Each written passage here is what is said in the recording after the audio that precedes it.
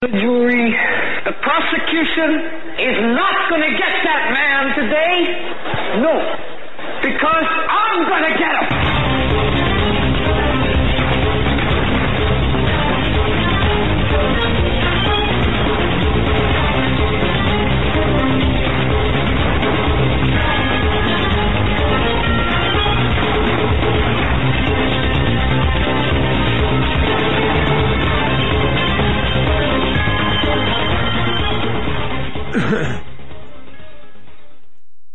Yeah, welcome, ladies and gentlemen, to this episode of the Hagmann and Hagmann Report. We're coming to you live from our radio and television studios here in beautiful Northwest Pennsylvania, where we broadcast live every weeknight. That's Monday through Friday, 7 to 10 p.m. Eastern Time, right here on the Global Star Radio Network. We're also simulcast on BTR, Blog Talk Radio. You can watch us live and by archive on our YouTube channel. The links to each audio and video broadcasting venue can be found, of course, it's so funny. He's showing me notes. No, I'll get them later. It's all right. Don't worry about it. I had left my notes in my office in my rush to get into the studio. And Joe said, I'll get them. And of course, you think my desk is clean, right? No, it's not. No, it's not. Anyway, folks, we're simulcast on BTR, and you can watch us live and by archive on our YouTube channel. The links to each audio and video broadcasting venue can be found at hagmanandhagmann.com. And don't forget, folks, we've got multiple websites. Hagmanandhagmann.com is, of course, for the show website. There you can go right there, and you can watch the show live. Also, links to the different venues, audio and video, right there on the right-hand side. And, of course, HagmannReport.com. And, HagmannReport.com is what a great website for news and information. HagmannReport.com. And Rhonda has done such a great job in putting together sections. And folks, I would urge everyone to scroll through HagmannReport.com and scroll through, because there are sections there that really are pointed and are important for the things that we talk about. Now, I'm Doug Hagmann at the helm with fellow investigator, researcher Joe Hagmann. He showed up tonight. Yeah, I did. He's here. And what you said about Hagmann Report, Rhonda does such a good job. That's where I go first now in the morning. Of course. Check our news. That's what we need to do. See? So thank you, Rhonda. Big help. And folks, we do dig into topics that the corporate Illuminati-controlled mass media will never do. And many people, they adhere to the coincidence theory of history and geopolitical events. We don't. No, we coincidence theory. Did I say conspiracy theory? Coincidence theory. I just want to make sure I said that correctly. We don't. We look at the conspiratorial aspects because, by definition, what we're seeing here with the formation of a one world government, new world order, is conspiratorial in nature. And that's, so we, obviously, that's something that we have to really look at. And folks, we are primarily we are a listener supported broadcast. So, we want to thank each and every one of you who has supported us, whether through prayer, whether through, donations, whether through, everyone who has helped us grow and continue to grow and reach out and help us stay on the air.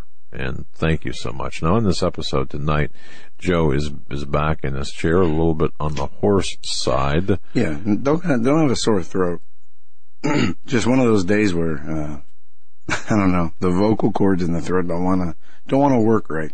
Yeah, feel good, feel great. The voice sounds kind of crappy. Well, anyway, yeah, it's, but he's back nonetheless. That's right.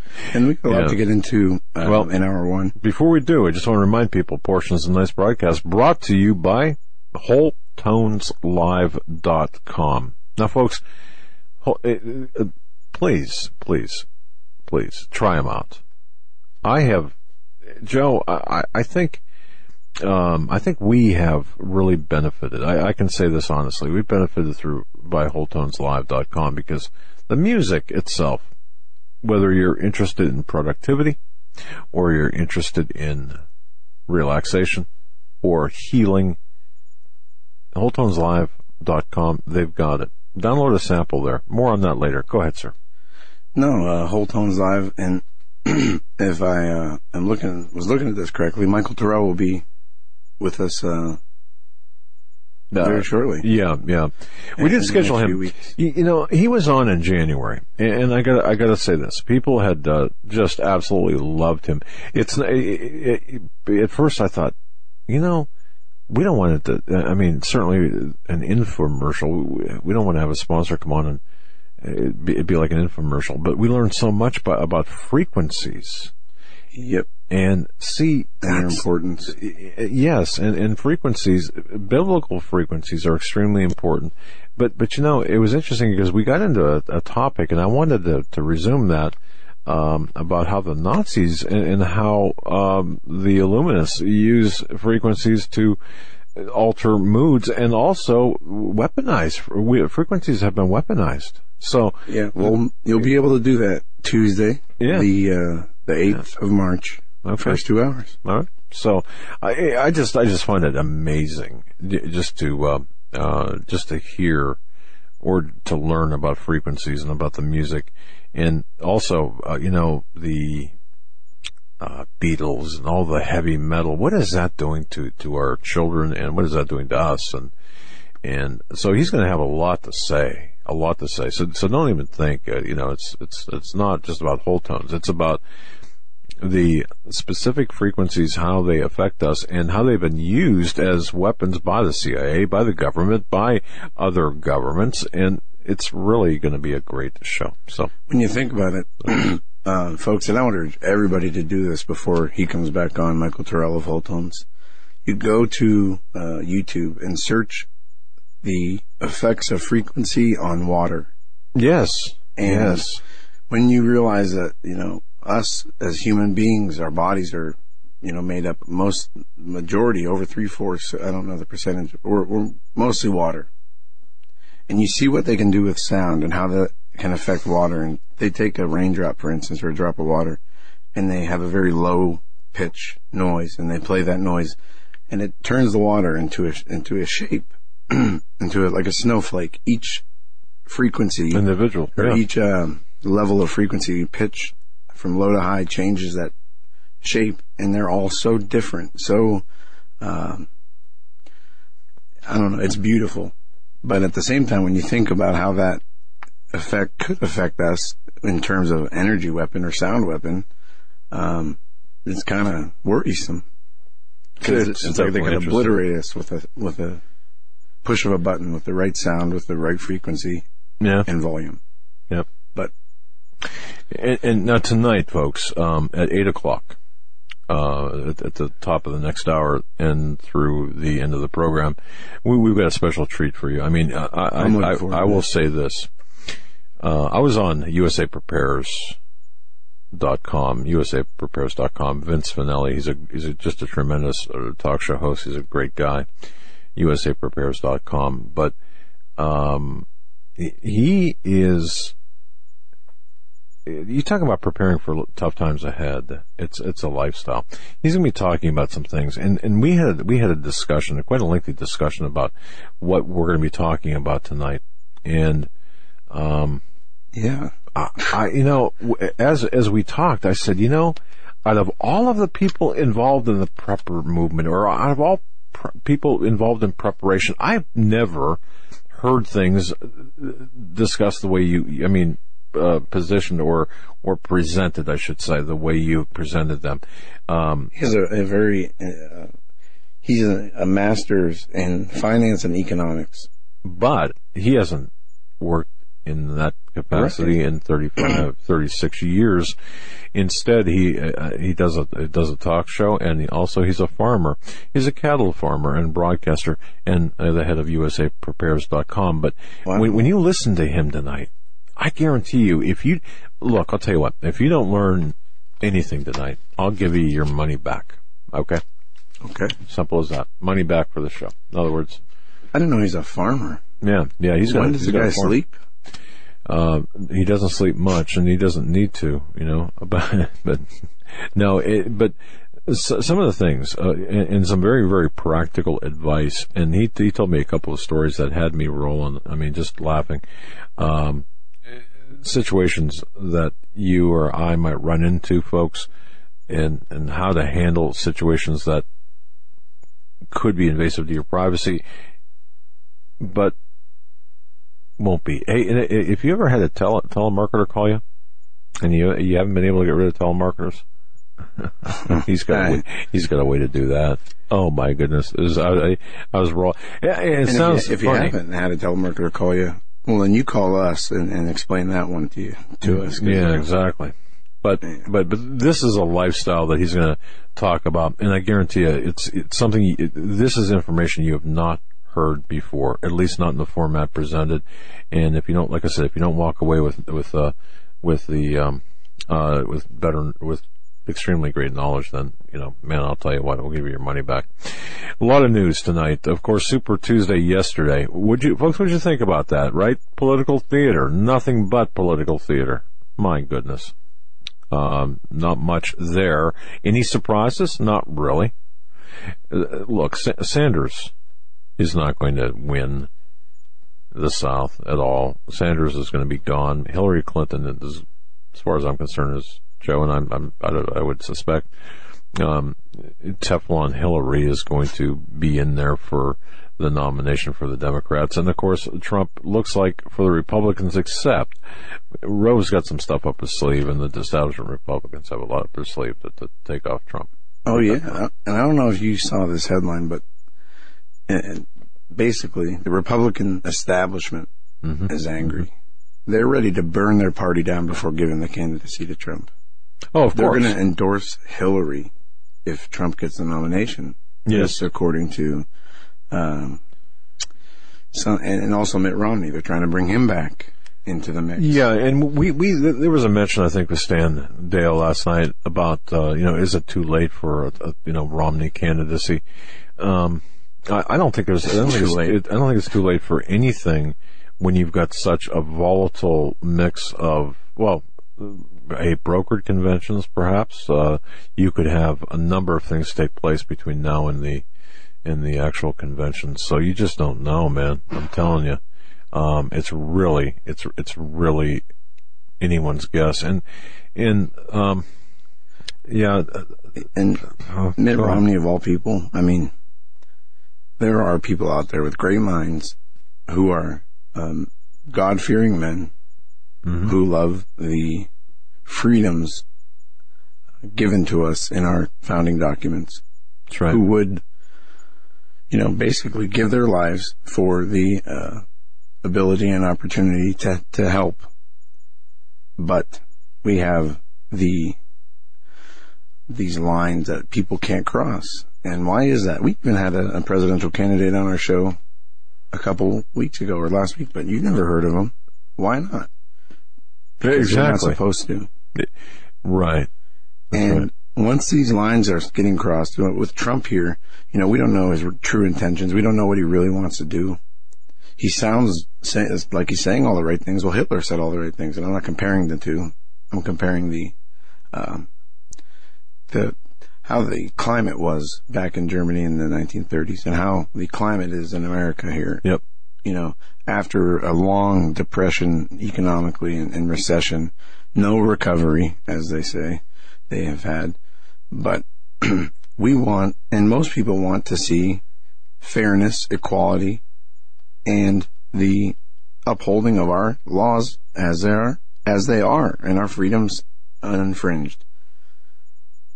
That's right. Somebody with with all the power, it seems, doesn't want that. And they're going to do everything they can to stop that from happening. Now, whether Trump, like I said, is the real deal or not, I don't know. But he is independent. And the one thing that I really think is important is he has so much money, he doesn't need anybody's money. So people can't buy his influence. And that scares them. That's right. No, you're exactly right.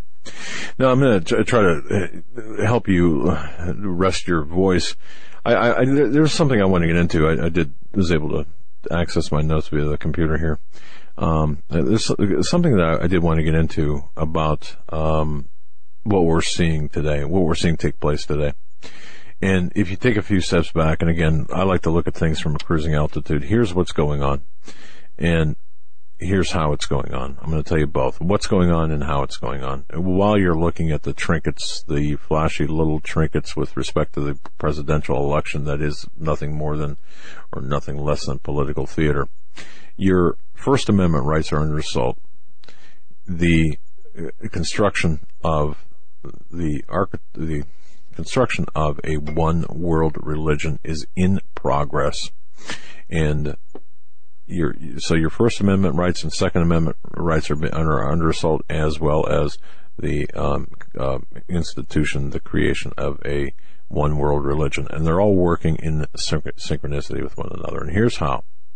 If you go to the GatesstoneInstitute.org and you take a look at their latest analysis and commentary, you're going to see something there about bombed, burned, and urinated on churches under Islam. All right. Now, the bigger picture here, or I'll go with the smaller picture here. Most people in the United States who are paying attention and who are watching things take place, they're saying, okay, Islam right now appears to have the upper hand. You criticize Islam. If you're not sanctioned for it on Facebook, then you're certainly sanctioned for it by the, quote, radical, end quote, Muslims, all right, through a fatwa or some other type of sanction. That's okay. Now think about that for a moment, because that does affect your First Amendment right for free speech, but it also falls into that one world religion philosophy. And just bear in mind, and this bears repeating, that it is the goal of the people in power, the globalists, to outlaw Christianity, Judaism, and Islam. And you might think, wait a second, no. Well, let me tweak that statement just a tad.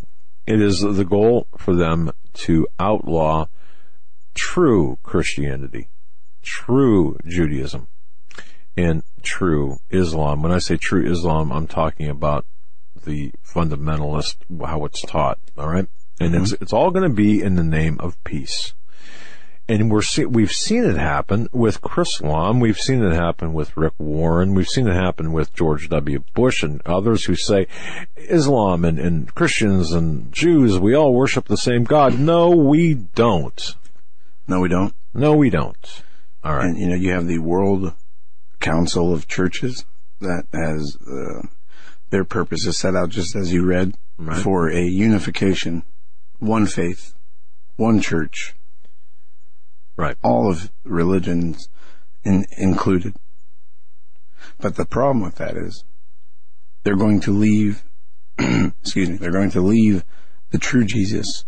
They're going to leave they're going to create as Alice Bailey writes in the, not externalization of the hierarchy, the reappearance of the coming one, I believe it's called, or the reappearance of Christ. She writes about an avatar that is coming on the world. He's a world savior. He is the Messiah that the Jews have waited for that have never came. He's the Mahdi. He's the fulfillment of all religious texts of the Messiah, they say.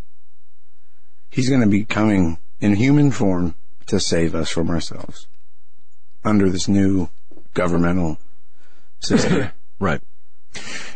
And therein lies the golden nugget, the silver or gold strand of this new world, one world religion. Because we cannot have dissent among these monotheistic religions, the three monotheistic religions. We cannot have dissent. And what is the point of contention? The point of contention is, of course, Jesus as our Lord and Savior in Christianity, a prophet in Judaism and in Islam. Okay, so you've got to dilute all three religions, pervert all three religions in order to allow them to coalesce and form a state religion. All right. Here's what Alice Bailey says. she talks about, they say in the past there's always been religious teachers who have fostered and proclaimed, great, they've solved the problems. They've changed history, and they say this coming one is going to solve the problems of today. The reappearance of the Christ are this: when the times are ripe, the invocation of the masses strident enough, and the faith of those who know is keen enough, then always he is come today, and it will be no exception to this ancient rule or universal law. For decades, the reappearance of the Christ, the Avatar, has been anticipated by the faithful in both hemispheres, not only by Christians, but by those who look for the Maitreya, or the Buddha Istava, as well as those who expect the Imam Mahdi. Right. I mean, look, it's all right. So those are kind of the intricacies. But here in practice, here is what we are hearing today. And here is Exhibit A in the courtroom. If this was a courtroom, what's taking place? Who's behind it? Who's actually part of the deconstructing of Christianity, deconstructing of Judeo-Christian principles and Jewish and Judaic principles and beliefs, and who is morphing Islam into the other two monotheistic religions. Well, and how is it being accomplished? If you look at the Gatestone Institute website, Raymond Ibrahim had written an article dated today, as a matter of fact, about bomb burned and urinated on Christian churches under Islam. Now, I want you to think about this, because this is true. What's taking place is true. But this is part of a much larger machine, okay? And it's important to really understand this. There was a church in Mosul that, let's see here. The Islamic State blew up the country's oldest Christian monastery, St. Elijah's in Iraq. It was a 27,000. Joe, this thing was 27,000 square feet. It stood in Mosul for 1,400 years. Okay, the oldest building, the oldest Christian monastery, and ISIS comes in and blows it to bits. We've seen them do this with pagan sites also. All right. Yes. But, see, here is the sad part about this. We go in, the United States goes in, with a coalition of the willing into Iraq to do what? To set the people free, to bring democracy. Right. And to whatever the lie is. And what in the heck did we get in return? What in the hell, what happened? What went wrong?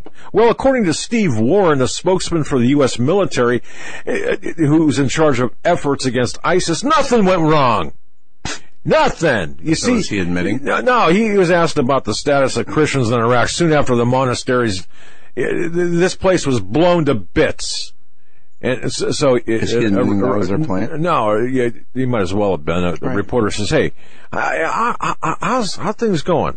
How's the efforts against ISIS? How's it going?" Well, we've seen no specific evidence of specific targeting toward Christians. All right, hey, you see that big hole over there? Look over there. Look over there, Steve Warren, Colonel. Not only the church, but those who would inhabit the church. What in the hell you think? I wonder what in the hell was in that hole there, where there used to be 27,000 square feet. Yeah. And 1,400 years old, 14 centuries. What do you think was there, Steve? How's it going, Steve? For the love of, I mean, seriously. But everything's going fine, right? All right, so don't pay attention to the smoking crater over there.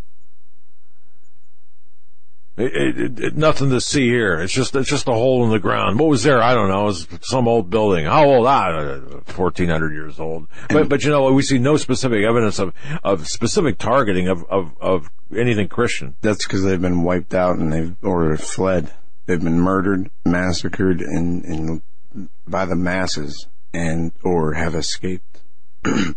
I mean, the population of Christians went from millions to hundreds of thousands. Right. But the lies. You see the lies. Are we going to hear about this by the mainstream media? No. You got nothing but a big circle jerk of these pundits out there that have nothing more to say, or nothing to say beyond, gee, we had a Super Tuesday, and so-and-so is our person of interest. Really? I mean, it looks like, it looks like Sanders, looks like, oh, what about Cruz? No, but pay attention to the shiny trinket. Meanwhile, don't pay attention to the crater over in Iraq. And by the way, how many men and women died for that crater? Well, not for the crater, but what once stood in that crater. And don't tell me that that Christians aren't a target. Don't tell me. Don't insult my intelligence. And every one of you out there who is insulted by my rant should be not insulted by my rant, but insulted by this Colonel Steve wussy head over there. What's his head? Steve Warren, a spokesperson for the U.S. military against ISIS.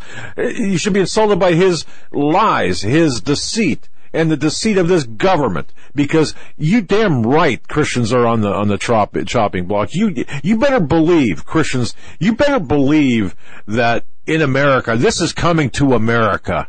And Mickey Weinstein is here. And then they urinate on churches. It's not enough to blow them up. They're gonna urinate on them. Well, see, it's not just the destruction of the religion or the belief. It is the humiliation. It is the process of not only taking the people and killing them, or trying to re-educate them, or obliterating the belief itself. It is the process of doing so while we see it plainly, yet they can tell you that doesn't look like, that's not what it looks like. Everything's fine. I mean, adding insult to injury, they're going to continue to do this.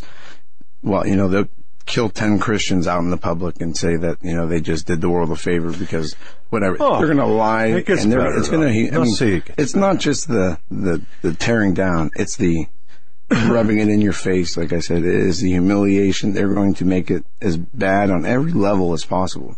So the suffering is as maximized as possible for those who are in the know. Because for those who are in the know and understand the times we're in, you can't look at the news and not have your heart hurt when you see stories about the persecution and that happens. Yeah, I mean, but and then when they turn around and people mainstream backs it up and says, it's not really like that. That's right. Well, abortion isn't murder. Of course not. And we can accept it because it's under women's rights. But but look, Muslim attacks on Christian churches. And if this doesn't make you angry, and don't tell me to calm down, all right? Do not tell me to calm down, because I've got the right to be perfectly hacked off, and don't ruin a good anger, okay? Is it the Seventh Amendment, the right to be hacked off? That's right. Well, okay, so they take out a 14th century old church, and I wonder, gee whiz, hey George W, and everyone who supported the war in Iraq, how's it working for you? Mission accomplished? Not yet, because all of the Christian churches haven't been blown to bits. Now, am I picking on George W. and H.W. and all that, and Kissinger and every damn globalist out there, the unchristian? Am I picking on them? Yeah, no. Yeah. Well, no, I'm just saying what's right. So we got a nothing but a huge hole in the ground where a church building once stood, and you know what? And you got these little itty bitty. You got these little itty-bitty, backbiting, ankle-biting Christians out there who sit there and type in blogs, okay? Can you hear that, Eric? Can you hear that? They type in blogs, and they say, well, did you hear what he said? Did you hear what he said? He said that, he should... right. The infighting. They really should... oh, my goodness, are they... Gee whiz, do you know something? Do you know what Doug said? Or do you know what Steve said? Or can you believe this? Because, I went to church and I mean, this is not godlike. All right. Well, no. You know what? Then, okay.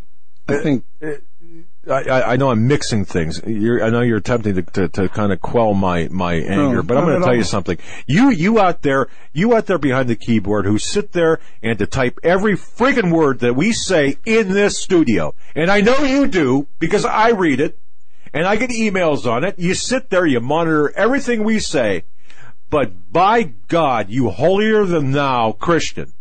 By God, do you think for 1 second you could turn your attention on what really you should be pissed off about? You should be pissed off about that 27,000 square foot, 14th century old huge hole in Iraq. That's what you should be mad about. Instead of sitting there saying, "Oh well, did you hear what he said? Did you hear that? That's unbiblical. I think we should take." Oh, come on. Grow some cojones. Women, I'll tell you, do your job as Christians. Absolutely. But wait, I'm sorry. There's more because okay, so you got a smoking crater over in Iraq. All right, you got Kosovo. You got Muslims urinating in an Orthodox Christian church. The capital city. You got a deputy prime minister over there condemning the desecration of the temple of the Christ. But it's okay. We can't do anything. Let them urinate. It's a cultural difference, right? How about Algeria back a month ago? You got unknown vandals who damaged, robbed, and wrote jihadi slogans on a church there in Algeria. You got Kuwait. You got lawmaker Al-Azemi said that he and other MPs are going to reject any initially approved request to build churches. Why? Why? Because it could offend someone. It could offend Islamic Sharia laws. It could contradict Islamic Sharia laws. Yeah, in Kuwait, we can't do that. For crying out loud. Take religion out for a second. As far as Christians are concerned, in California, in some places, you can't hang the American flag in fear of offending Muslims. Right. It's not just, right. But continue. I mean, I got more because if a smoking crater doesn't really anger you, and if pissing in a church doesn't anger you, and if lacking the ability to build a church in Kuwait doesn't make you mad, but another Christian maybe just not quite being Christian-like, that'll make you mad. That's where I'm going to put my attention. And you know who I'm talking about. You know damn well who I'm talking about and the people who I'm talking about. But let me continue. Okay, Mongolia, days after a church celebrated Christmas. Yeah, explosives were thrown into a stove at a house church. Yeah, just so to make sure they wouldn't celebrate anymore. Pakistan, 3 churches were attacked. You got an apostolic church burned. You had some 26-year-old Muslim broke into the Victory Church in Pakistan and burned copies of the Bible and other sacred books. Yeah, Christians, what did they do? They swore jihad against this guy. Oh, wait a minute. No, they didn't. I'm sorry. I'm mistaken. They didn't do that. Yeah. Now, see, what happened was they complained, but the law said no. Police claimed that he was mentally unstable and therefore could not be tried, and we got to let him go. And he was a registered progressive over there. Also in Pakistan, a group of Muslims, they took church property. They just went in and took church property. The Christian congregation eventually gave up trying to reacquire its church building and it's being in a meeting place held by police. The Muslims instead, they took up weapons and guns and machetes and attacked the Christians' family members in their homes. What did the Pakistanis do? What you'd think, right? They went after them, right? No. Here's what you need to do. You need to make peace with the Muslim youth. And Christians are rolling over for it. Did you hear what I said? Make peace with the Muslim youth. That's what they were told to do. How about southern Sudan? Muslims sent from Muslim majority in Sudan. You know what? I'm not going to go on. Because Egypt, same thing. Iran, other things.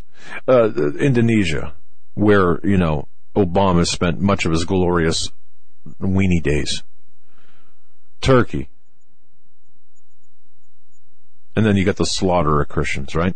You got the 3 Christians raped and they're tortured to death by Muslims in Pakistan, and you got the Muslim men saying that's our right. Where in the hell are the women's rights groups here in America? Where are the feminists, so-called feminists? Where's my body, my choice? Where are those women? Where's the outrage there? And if you're a Christian woman and if you're a Christian guy and not responding to something like this, why not? Why not? And anyone tries to ram Romans 13 down my throat is going to get it rammed right back, except not down your pie hole. It's going to be in another orifice. How about Romans 12? No, I know, I'm not joking when I say this, but we are given, and we are told, in John 16:33, it says, these things I have spoken unto you, that in me you may have peace. In the world you will have tribulation, but be of good cheer. I have overcome the world. And we're told that this is going to happen, that we are going to have tribulation. Romans 12 says, rejoicing in hope, patient in tribulation, continuing in sin and prayer. They say, count it a joy, seeing a righteous thing with God to recompense tribulation to them that trouble you. They say, it says in the Bible that, for in the end days, we told you before, when we were with you, that we should suffer tribulation, even as it came to pass, that ye know. And God also said, if the world didn't love me, they're not going to love you. And I'm paraphrasing. Not only are they not going to love you, but of course not. They killed me. They're going to do this, obviously. And we expect that. We expect that. We should expect that, and we should rejoice in the fact that's our that we are actually kind of worthy to be among them. But I wanted to close with this verse because this is important. This is the whole thing of the matter. Who shall separate us from the love of God? Shall tribulation, or distress, or persecution, or famine, or nakedness, or peril, or violence?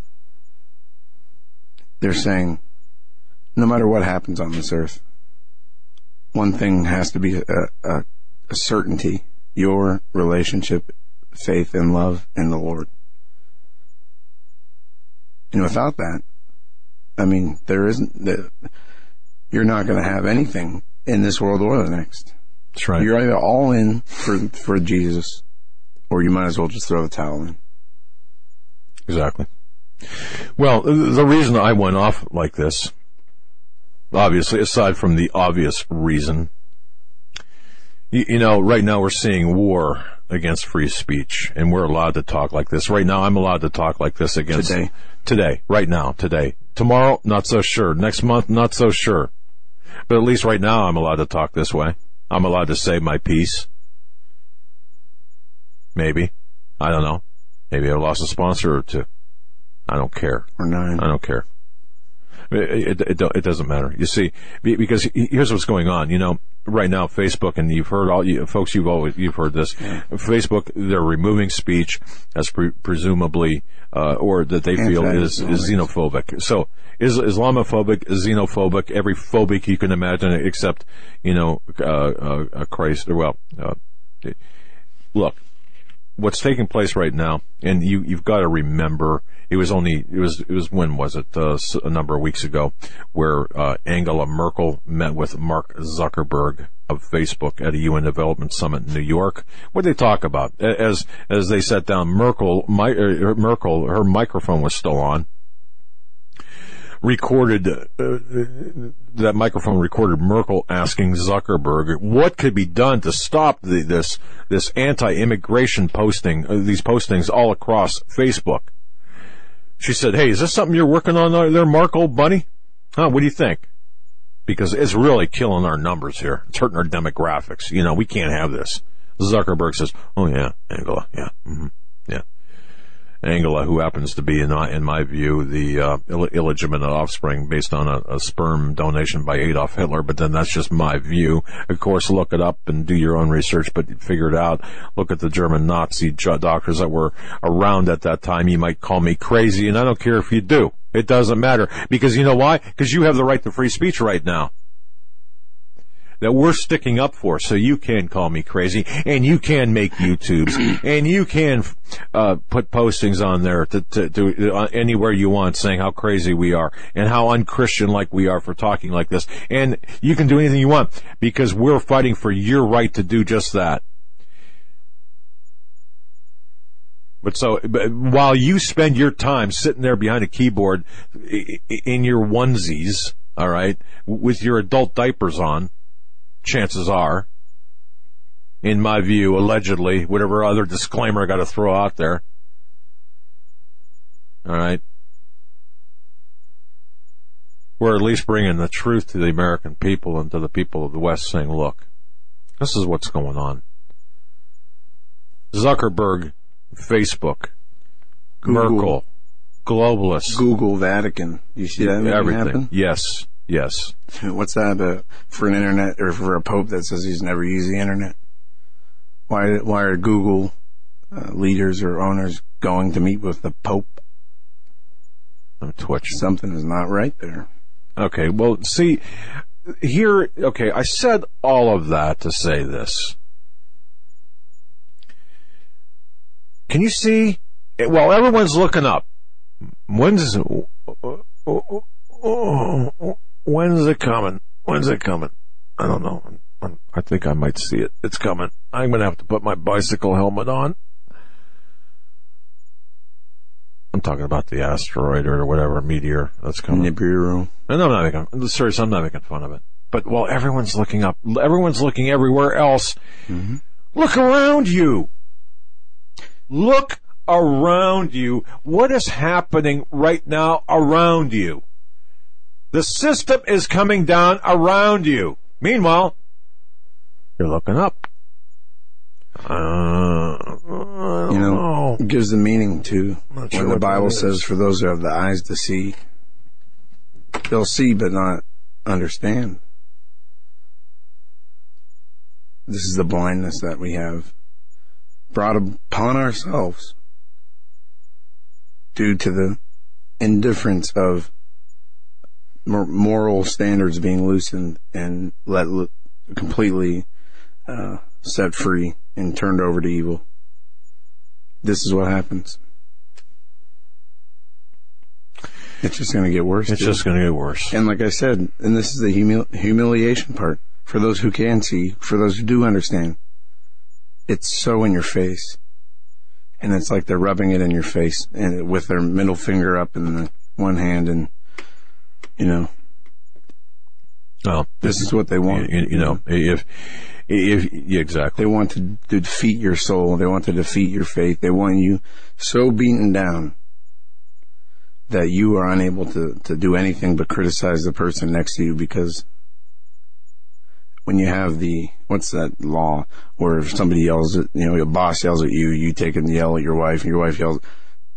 That's what they want. They want everybody to be so fearful and so worried about being called, or offending somebody, or the truth is not. You're looking for a matter of perspective. I think that's the called truth a whim. is a matter of perspective now. The facts are no longer the truth.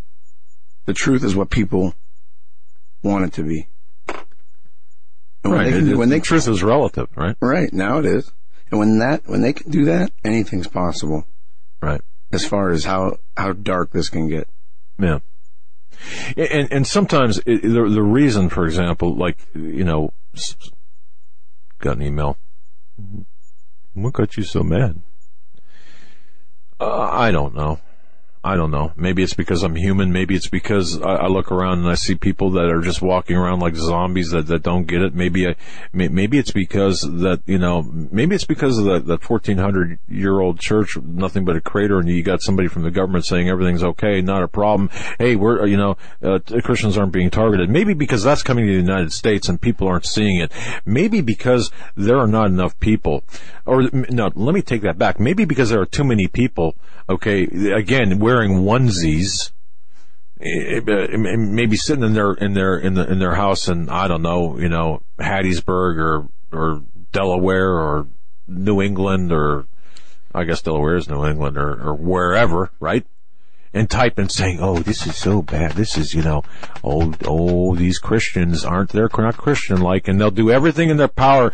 But you know what? They won't lift a finger to fight for Christianity. They won't lift a finger to fight for the truth. They won't lift a finger when Christians are suffering, and we do all we can to help people who are suffering and to get the truth out there, to change the hearts and minds of people.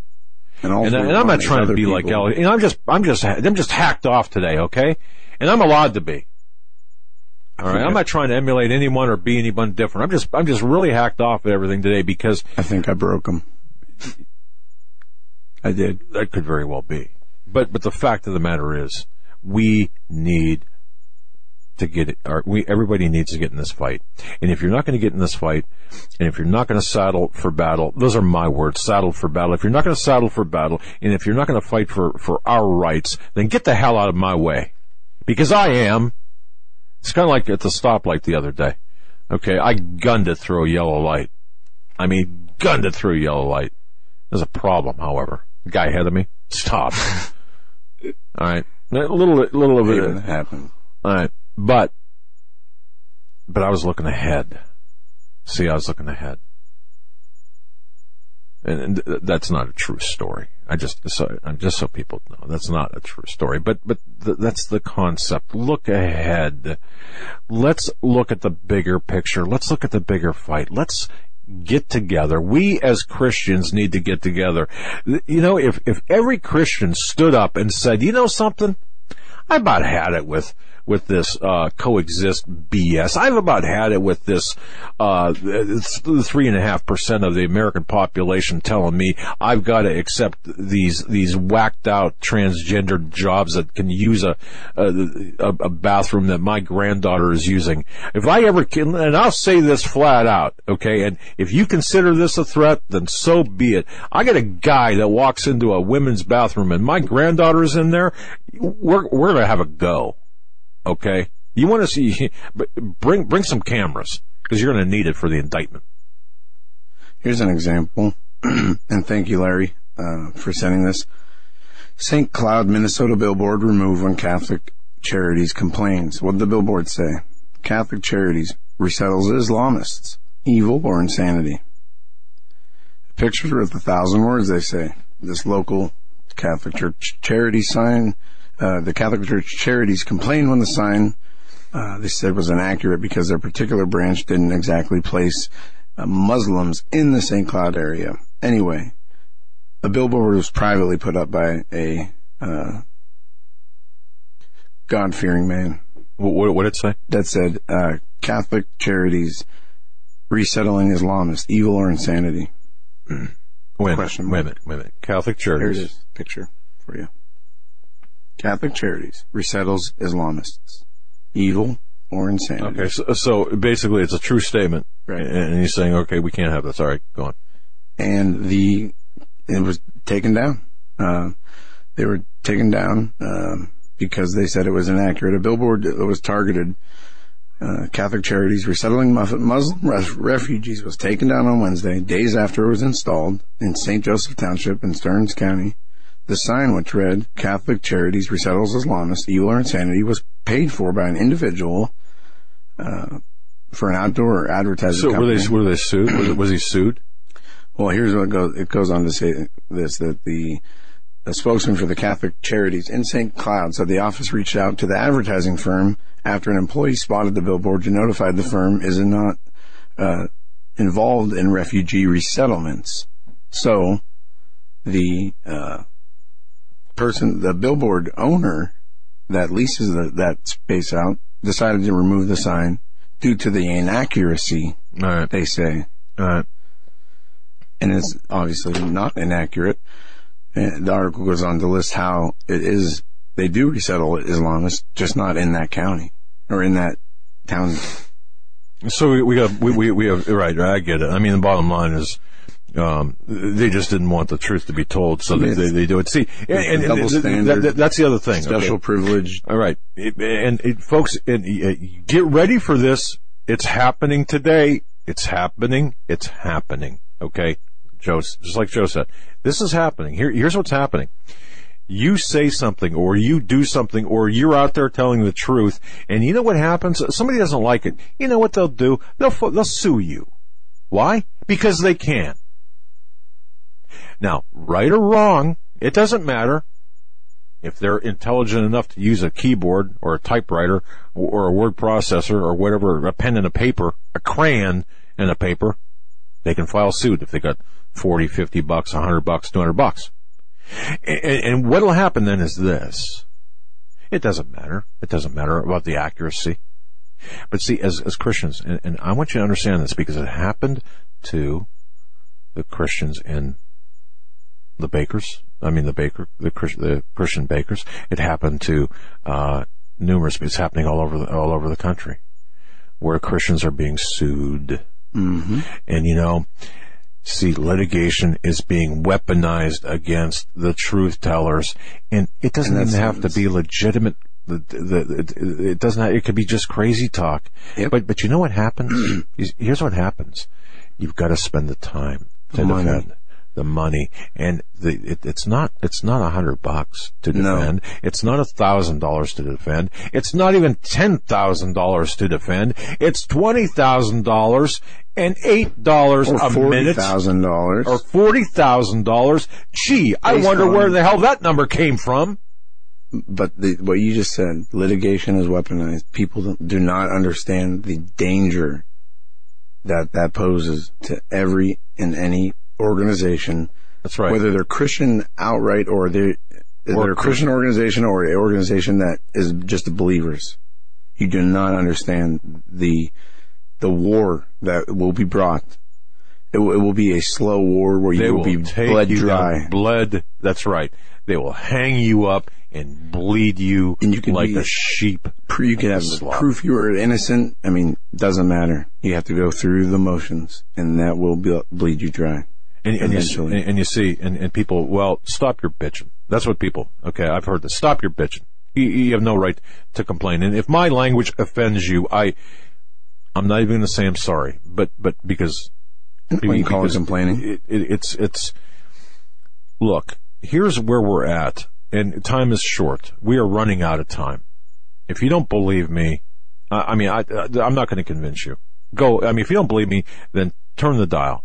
But if you do believe me, try to talk with your friends, family, neighbors, and associates, and really have them tune into us, have them tune into the alternative media, have them tune into people who know what's going on, who are actively taking the tip of the spear and being the tip of the spear and spreading the truth and going out there and trying to make a difference. But let's make a difference, because if every Christian stood up and said, no, I am not going to be accountable to a 3.5% minority over transgendered, gay, lesbian, whatever it might be. No, I'm not going to allow abortion, infanticide, murder of innocents in my county. If everyone stood up together, and if everyone stood up and said, you're not going to nuke me before I go on that plane. You're not going to feel me up, and certainly you're not going to feel up my daughter or my granddaughter or my grandson before I go on that plane. If everyone said no, what do you think they would do? We know what they're wusses. They would back down. And they would shut up and crawl back under the rock from which they came. And that's what we need to do. And I'm telling you right now, if we need to start it, let's start it, but let it begin here. I need some coffee. Double espresso. I will get you some coffee at the break. We have, you should read the emails, Dad. You got a lot of people saying, keep going. You are right on the money. I got somebody. I just have it on the chat feature. I never go on here. Doug is trying to get you people killed. All right, I'll tell you what. You know what? Stop. Whoever that is, stop listening. Do me a favor. Stop listening. Go home. Go play checkers. I'm not even sure that's. Just go away. All right. Simple as that. You happy now? There you go. You don't have to listen. Getting people killed. No, you know what? If you're a guy, that you don't have the testosterone, and if you're a woman, then you're whatever Folks, we will be right back with Vincent Finelli. He probably heard us. He's probably wonder if he's probably said, I ain't coming on this show. USAPrepares.com, Vincent Finelli. The next 2 hours here on the Hagmann Report. Stay with us.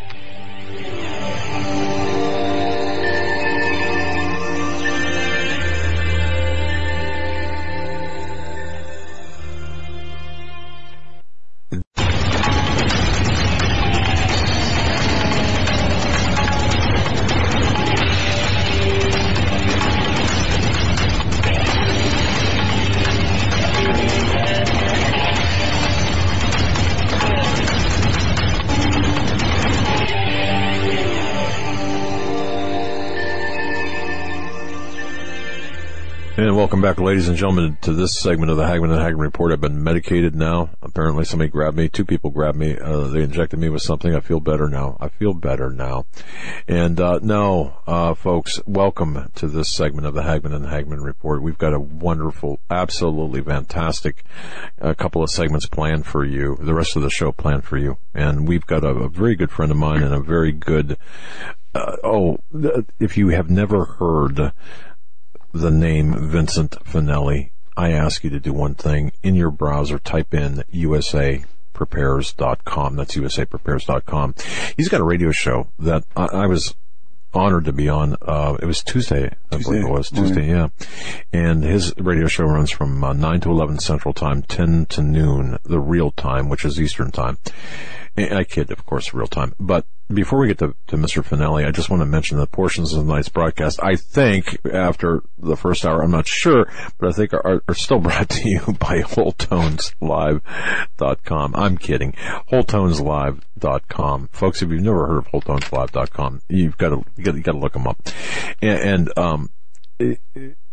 Maybe I shouldn't do this commercial, given the fact that I do say that they have music using the frequencies of King David to calm even the most wild beast. However, and I'm being serious, WholeTonesLive.com is Michael Terrell owns Whole Tones Live, and he's the artist and he's the man behind it. Uses the frequencies of King David when in creating music that can either be used for relaxation, for not meditation, but prayer, for healing, for any number of things, for motivation, for clarity of thought, which many people have recommended that for me. But the music, when people understand that music is biblical, well, then you understand the reason why heavy metal rock is so destructive. The reason why frequencies are used as weapons in wartime and to clear crowds. But on the good side, WholeTonesLive.com offers you an array of musical selections. Even download some for free. If you're stressed, if you're overwhelmed, if you're not motivated, visit WholeTonesLive.com. Download your free samples. And seriously, that's a good thing. Joe, I should mention this. I did not play today Whole Tones Live. Maybe that's where my circuits were crossed, because usually I have it playing in the background. But I was busy today with a bunch of bookwork and a bunch of things. Well, think of this: if music did not influence or have effects on people, why did they, going into battle, did you have drummers and right. Why heavy metal music you mentioned? I've heard and seen videos where the army just playing the worst kind of stuff you could want to listen to. That's right, as a weapon, right? Yeah. But Michael Terrell's going to be on with us next week, and I just can't wait. WholeTonesLive.com. Folks, go to WholeTonesLive.com. That's WHOLE TonesLive.com. Support our broadcast. Support this show. Download a free sample at WholeTonesLive.com. That's WholeTonesLive.com. Check it out, man. You're not going to be sorry. All right, with us right now, a man who I've got the utmost of respect for. And let me just tell you a little bit about Mr. Vince Finelli.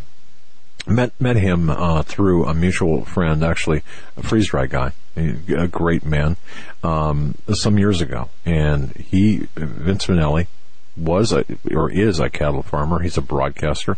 He's the man behind the website USAPrepares.com. He's a full-time farmer, okay? He has got a master's degree in finance and economics, but you know something? He has not worked. He has not, let me say this, he has not had a job, to be more accurate, since the 1980s. And there's a reason for that. He's here to share his wealth of knowledge with us, and when you hear what he's got to say, I guarantee you're going to be just clamoring to have him come back. But I really want you to bookmark usaprepares.com, friend him on Facebook, support him on Facebook, and even send him an email or a little spot on Facebook and say, you know what? And after you hear what he's got to say, guarantee you're going to be singing some praises. Vince Finelli, welcome to the Hagmann and Hagmann Report. Doug and Joe, thank you so much for inviting me to be with you this evening. I really appreciate it. Thanks for not running away when you after the first hour. I really appreciate that. You're absolutely right. When you were talking about what happens when you fly, it's an outrage. It's an outrage, and you're correct. We need to say no more often. We do, don't we? And the last time we said no, Vince, a number of years ago, when InfoWars had an initiative around Thanksgiving time that we took part of, and we also promoted. It was opt-out. And, you know, there were people causing scenes or saying we're not going to do this and really gumming up the works. And the TSA backed down, and, of course, there were no terror incidents that took place. So they shut down their whole security system for that weekend. No, Vince, before you came on, you were saying, you know, we could really, this is a manner of fighting for our rights, isn't it? I mean, doing stuff like this, right? I do it all the time. You know, my children, when they were younger, used to be embarrassed at first. Then they started thinking this is the coolest thing, because they could watch their dad, and then the manager would show up, and then the next manager, and you know, if I were at a store and I just challenged their system, challenged their policy, people would start standing around watching, because it was a lot of fun. Just saying no. For example, my credit card was shut down many times by a bank called UMB Financial. I've been with this particular company for years, and they shut my card down when I was traveling to Virginia. And then they shut my card down so that I couldn't pay a $12 meal tab at our meetup a couple Mondays ago, in front of our listening audience. My credit card was declined. So, I was quite annoyed. And so I called the bank, and they say things like, hi, this is Michelle. May I have your name, please? And I'd say, okay, my name is Vincent. And they'd say, okay, I need your last name. Okay, Michelle. Are you going to ask me for identification information? Yes. Okay, Michelle, I'm going to need your last name. Well, I am not allowed to give you my last name. Okay. Well, then I can't talk with you, Michelle, because I'm certainly not going to give financial information to someone I don't know, and certainly not to someone who won't even give me their full name. So then, what we do is we ask for the next level of supervisor, and that makes Michelle look inferior in the eyes of her boss. And then when that supervisor says, I'm only allowed to give you my operator code, then we ask for that person's supervisor, and we go up the ladder. And here's what happened. Ultimately, I said, okay, I will give you that information. My name is Vincent, and my operator code is 1234. I need to have your last name. And I'd say, well, I'm only authorized to give you my operator code as my last name. I'm not allowed to give you my last name. And then, we hit an impasse. Now, so far, we've taken up the time of the first agent, the second agent, and the third. Okay, and then we ask for the manager, who's the highest ranking manager. And ultimately, I got to someone who would give me a first name and last name at UMB Financial. And I said, look, you don't understand. When you don't tell us who you are and you ask us for financial information, we don't feel comfortable, and we don't want to do business with you. Do you know that that was on a Friday. The next day, Monday, I called up to discuss the matter with them further. And do you know that every time I asked for a person's last name, they gave it to me? I said, wow, that's amazing. So that meeting worked, huh? So you guys had a meeting? And so you can influence corporate policy, just by standing your ground. And, yelling and screaming doesn't work. I just use a calm, easy, even tone. However, I'm an immovable object, and I just don't let go. So that's a strategy that works. And it works if you're in a cashier's line, if you're at the Chinese factory outlet, Walmart, and they say things like, I need to see your ID. You swipe your card. They've just rung up all the items on the conveyor belt. Everything's bagged. You swipe your card, and they say ID. Wow. So you need to have an ID to buy food now? No. We just want to make sure it's you. Really?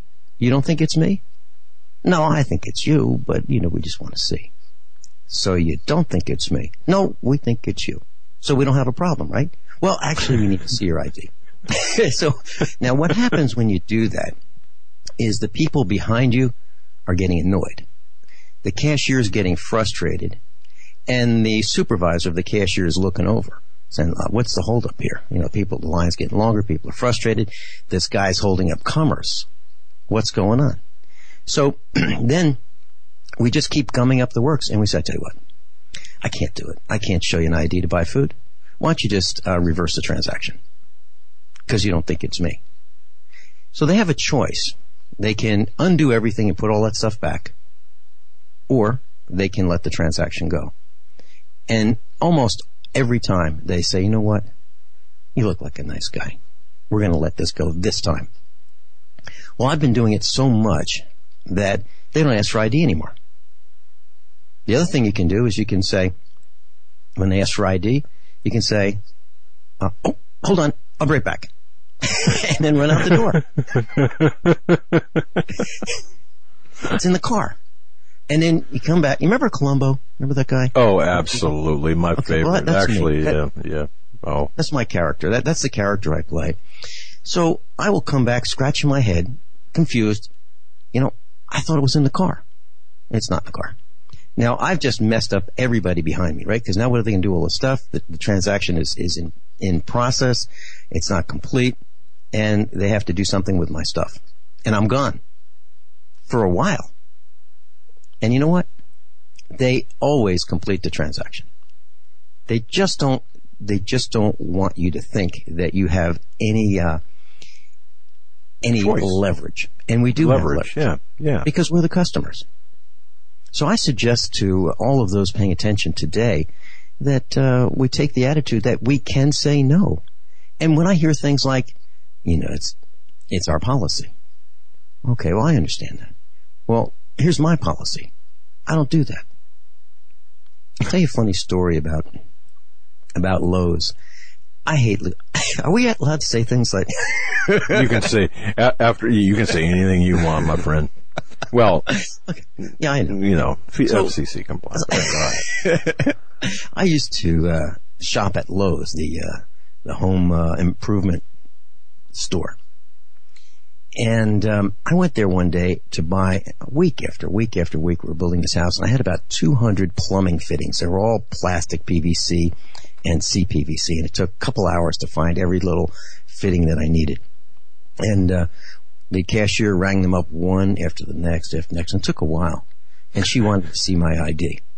And I said, wow, you need an ID to buy plumbing stuff now? Wow, I didn't know that. And so I said, tell you what, she told me she couldn't proceed with the transaction without an ID. And I said, well, let's get the manager. And we got the manager over there, and I said, look, I can't do it. I can't give you an ID. Do you think there's something wrong? Did it ring up fraud? Did it ring up over limit? Did it ring up delinquent? Is there any problem with my card? No. We just need to see your ID. And eventually, I said, I'll tell you what, took a long time to find all this stuff. It's probably going to take about that long to put it all back. What would you like to do? I can't give you my ID. And the manager said, you know what? This time, we'll let it go. We'll let you have it. We'll let you buy it. And if enough of us do that, they'll stop asking for ID. And guess what? Lowe's doesn't ask for ID. anymore. But I had to do one more with them. I bought some paint from them. I bought 2 5-gallon buckets of paint for the house. And I had him mix it. The guy did a terrible job. And I said, look, I don't think this matches. He said, you're right, it doesn't match. So what we did was we said, look, we'll take the 2 gallons plus the 2 5-gallons, that's 12 gallons, and we'd like to try a brush. I hate to have you waste all this paint just because it doesn't match. And it wasn't our fault, it was theirs. And so we took the 12 gallons home, and we never tried it, but we thought, you know what, it's not even close. So we went back another day and we found a different team there in the paint department. We asked them to mix paint and let's try 1 gallon. And they said they were really good at it. So these 3 girls worked on it for about an hour. And we came back after our meeting to the store and it was perfect. So I went to the cash register. Instead of $22 or $20 a gallon, it was $35. And $35 a gallon seems like a lot to me for paint. But it was so good that in terms of matching that let's do it. So I swipe my card and everything's good and the cashier says, ID. And I said, wow. Now here's the problem with this transaction. Nobody wants that paint but me. Nobody, right? It's custom matched to our trim, our gutters and leaders, downspouts on our farmhouse. Nobody wants it but us. And I said, I can't do it. Do you know the manager at that time said, you know what? We can't sell it to you. If you don't give us your ID, we can't sell it to you. I said, are you kidding? Really? He said, really? I said, well, you know what?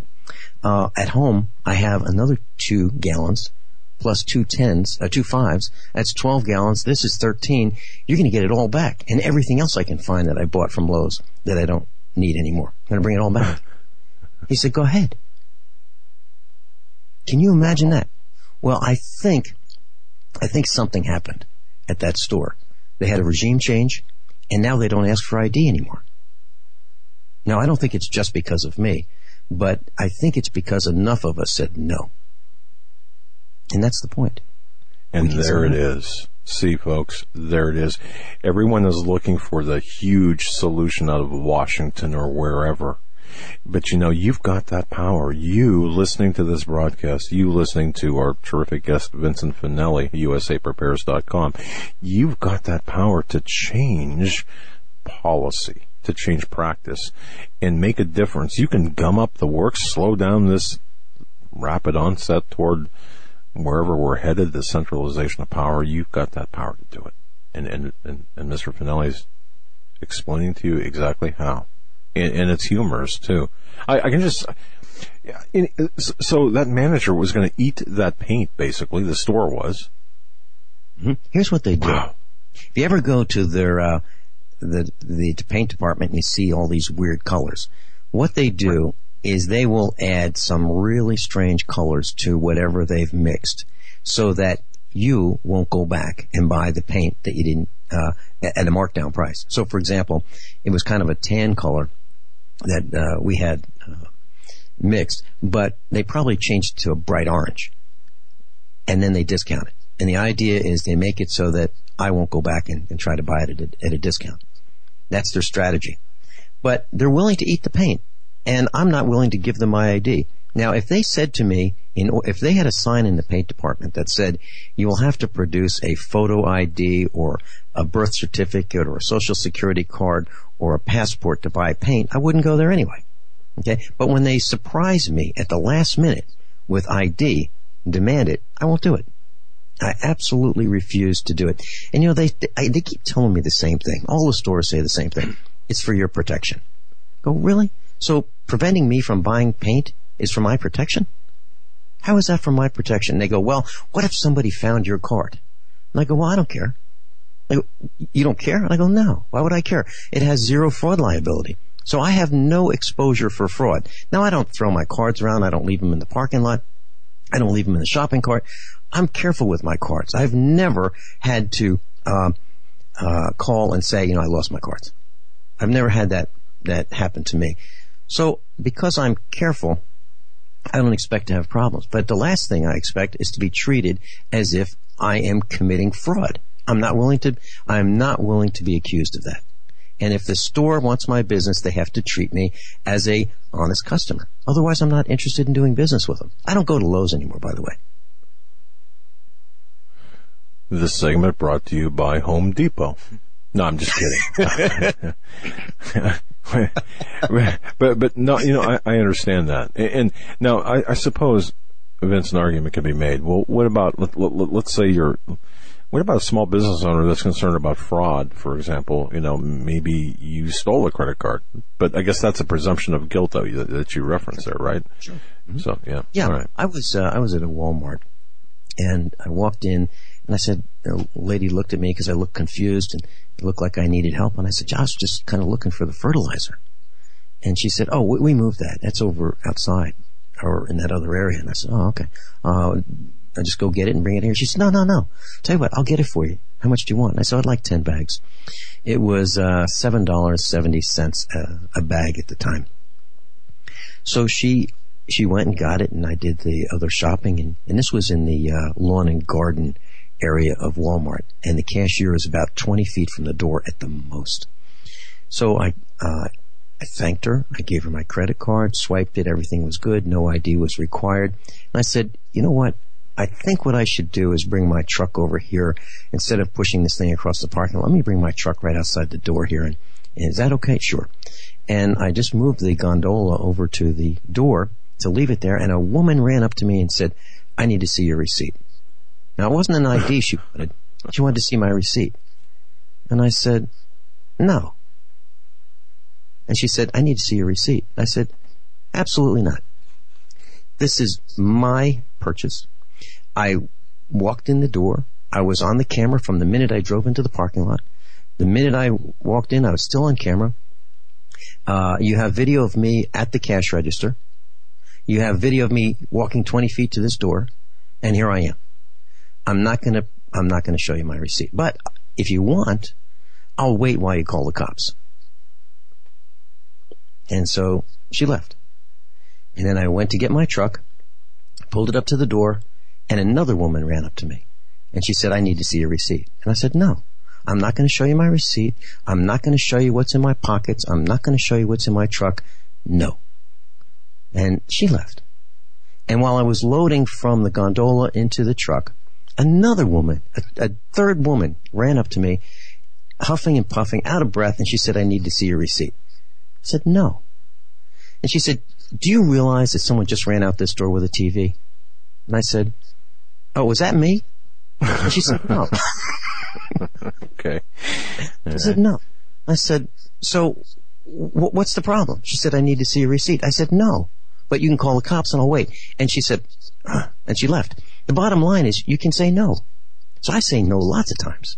And it works. It absolutely works. So, but when I go to Sam's Club, and I was there today, they wanted to see my receipt, and I will show them. And the difference is I'm a member of this club, and to be a member of this club, you have to agree to certain policies. And I've agreed to that. But I don't have an agreement with Walmart. I don't have an agreement with Lowe's. That's the difference. Interesting difference. Yeah. And I'm not a criminal. Yeah. But the larger point, I think, that you're making, and I really believe this to be true, if more people took a stand and said no, especially to issues that are so blatantly obvious, or well, it doesn't even have to be obvious, but the more people who say no to certain things that are really infringing upon our rights, and when I say rights, maybe that's not the right word, but folks, you know what I mean. We can make a difference. We can make a difference. We can gum up the works enough by those actions to change policy. And the thing that really bothers the other team is when we hold up commerce, when we delay so that cash register can't ring as fast, or enough transactions, or if we hold up transactions, that really bothers them, and that really gets their attention because they are interested in the bottom line. And I once had a problem with an item I bought at Sears, and it was a Craftsman item, and it had a 1-year warranty. It was a timing light for setting the ignition timing on an old automobile. I used it one time. And, just after the warranty expired, I took it out of the box again, went to use it, and it didn't work. So this thing didn't have fingerprints on it. It was in perfect condition. Brought it back to Sears, and they said, it's out of warranty. I had the receipt and everything. The original box. The box was in perfect condition. Everything was in perfect condition. As new. Only used it once. And the sales clerk said to me, well, it's out of warranty. I said, yeah, I know. And he said, I'll tell you what. I'll give you 10% off the next one. And I said, why would I want to buy another one? This one didn't work very long. It only worked once. And so I asked for the manager, and the store manager came over. And I explained to him that I used to work for Sears. And that when I worked for Sears, Roebuck and Company, it was satisfaction guaranteed or your money back. He said, we're a different company. We're not the same company. We don't work for the customers. We work for the shareholders. We work for the shareholders. They don't work for the customers. We're just like there just in case they need a little revenue. Can you imagine that? So ultimately I said to the store manager, tell you what, you're going to make me do this. And he looked at me and I said, look, satisfaction guaranteed or your money back. I want my money back. And you know what? He said, how about if we give you a replacement? I said, okay. So they gave me a replacement. Bottom line is sometimes you have to do that. Now, Walmart used to say satisfaction always, right? Or no, always. Satisfaction always, and it was just always.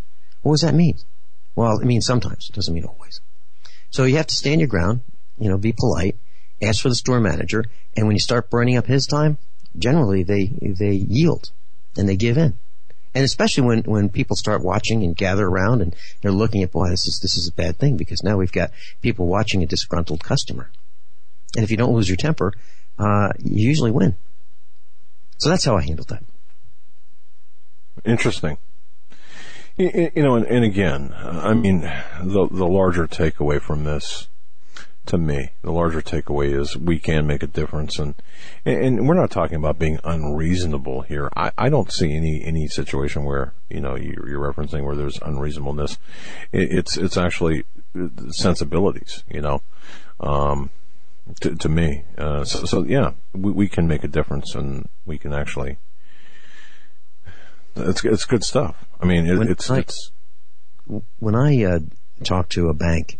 And it's like a credit card bank where they have this army of young people manning and womening the phones, and they demand things from me that I don't think are reasonable. I just very politely tell them what I expect. And you can call. Like, let's say you have a landline. And if you think that you're paying too much, you can call that telephone company, and this could be a satellite satellite TV company or a cable company, and you can say, you know what, I've been a customer of yours for a while, and I'm thinking of disconnecting because it's getting too expensive, and I have to watch my finances. Is there anything you can do to reduce the bill? Do you know that they'll drop that bill right then and there by $10? Right then and there. For a year, but generally. But you have to ask. All I have to do is ask. So for that 5-minute phone call, you can save, $60 to $120. You make another one, to another company, it's another $60 to $120. Because it's hard to get customers. It costs the credit card companies about $45 to find a new customer. So if they lose you, they got to spend another $45 to replace you. So they really don't want to lose you. So we do have leverage. And a lot of this is done, and to me, this is the way I look at it. A lot of what we see taking place in the marketplace, in the marketplace, is done to condition us.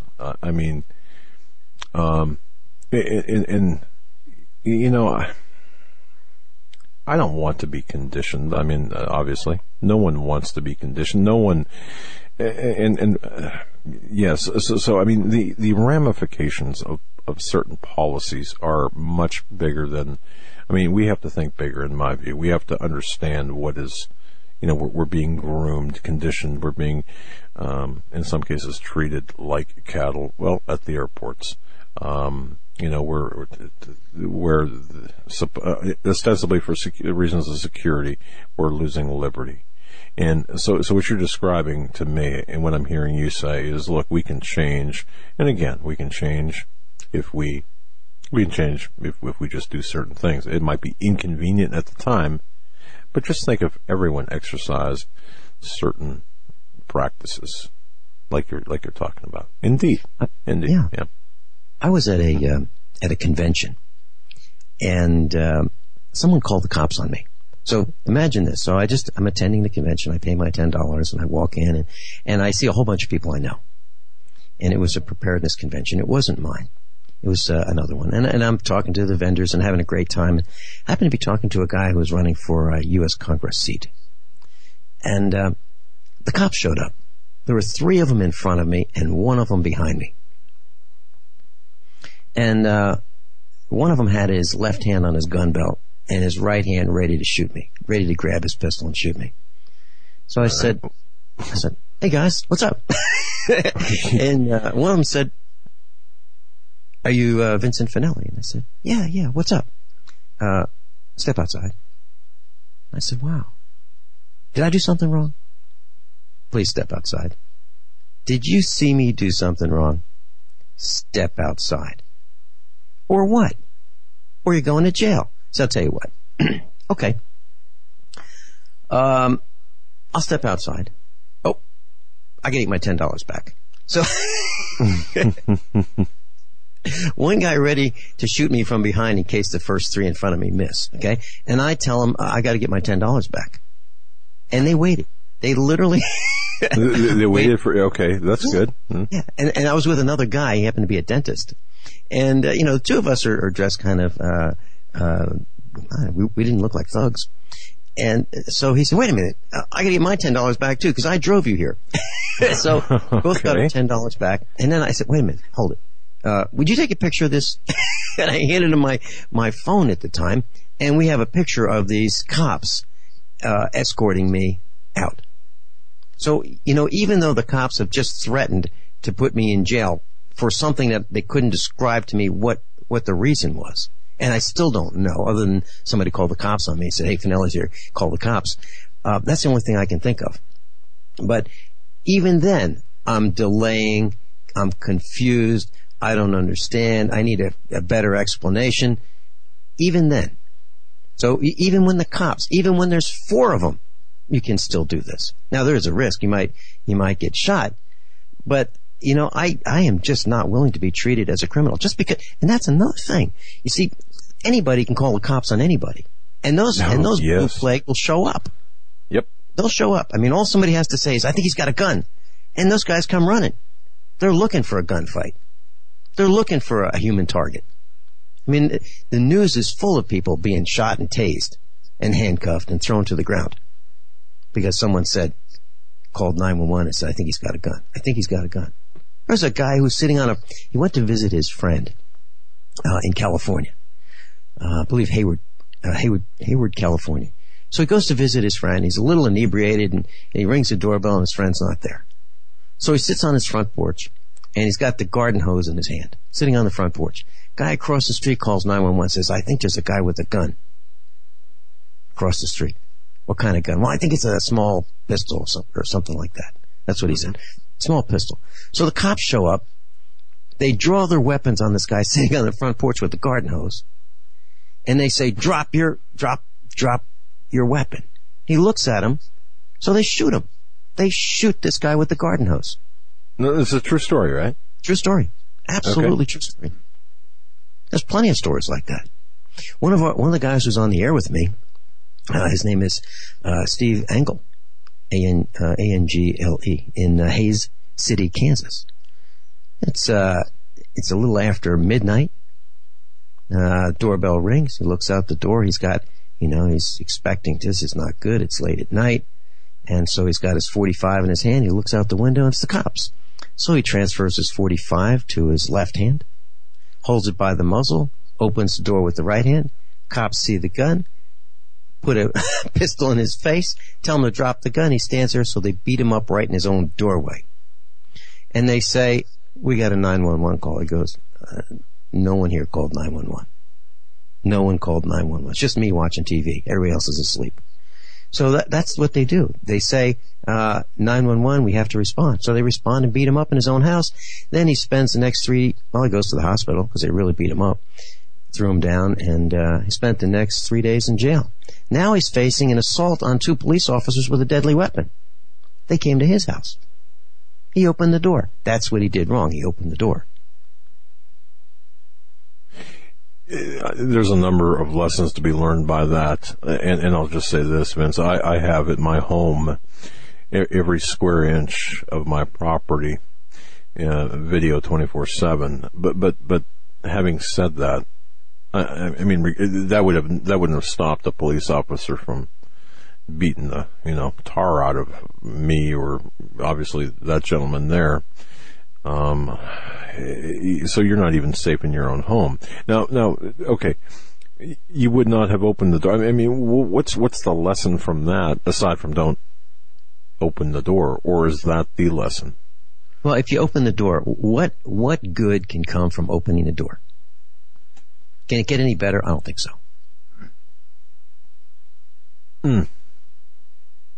I think it's better if they stay outside. True. Mm-hmm. As a matter of fact, my son was, my wife was visiting one of our children out of state, and my son was with me, and it was about 11:30 at night, and he ran upstairs and said, "Dad, the cops are here." I said, "Oh man." I wasn't looking forward to a shootout that night. I really wasn't. And, for those who listen to me, they know I'm armed all the time. And I'm armed in the studio. I'm armed when I travel. And, so I thought, man, what's going on? So we looked in this, we have a driveway that's a third of a mile long. We live in the middle of nowhere, literally. I mean, I'm not exaggerating. And so this cop car comes in, does a cruise around our house, goes in the back behind our house, does a K-turn, and very slowly goes out. I called the dispatcher and I said, "Did you guys send a patrol car over here?" Nope. Do you know where your deputies are? No, they're anywhere in the county. So they don't call in and tell you that they're going to the Finelli's house? Nope. They do their own thing. So really? What's your last name, Linda? I'm not going to give you my last name. Really? Here we go. And I'm paying your salary, Linda. Okay. So I called, I thanked her, and I called all the surrounding counties, and I wanted to know why the cops and who they were and why they were at my house. And no one, they all said, no, it wasn't us. So when I talked to the state police, I said, would you call our county and find out what was going on, and if they came, and would you call me back, please? So the dispatcher from the state police said, look, we have a screen. I know where all our cars are. They're on GPS. I can see them all. Nobody was at your house. Okay. So she called our county, the dispatcher, and then she called me back.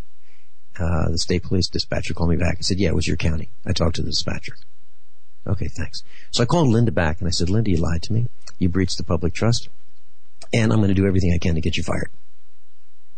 So I was on the air on Monday morning. That was a Friday. On Monday morning, during a bottom of the hour, you don't have any breaks here, but sorry about that. I got a lot of work done during the breaks. I called the sheriff's office, and sheriff came on and said, Vincent, there are people who really want us to patrol their property. I said, not me. Not me. Do not come on my property. Do not trespass. Do not come on my property. So I told the sheriff, no. So what I'm saying is you can say no to all kinds of people. Sure you can. But we've been conditioned not to. And some might say, well, we respect authority. Well, wait a minute. I'll let you respond to that. I think you have to earn respect. Respect is earned in my book. And just because someone's a politician, for example, doesn't mean I respect him. I mean, I probably start out not respecting him, and well, I do, but I don't automatically respect someone. They have to earn it.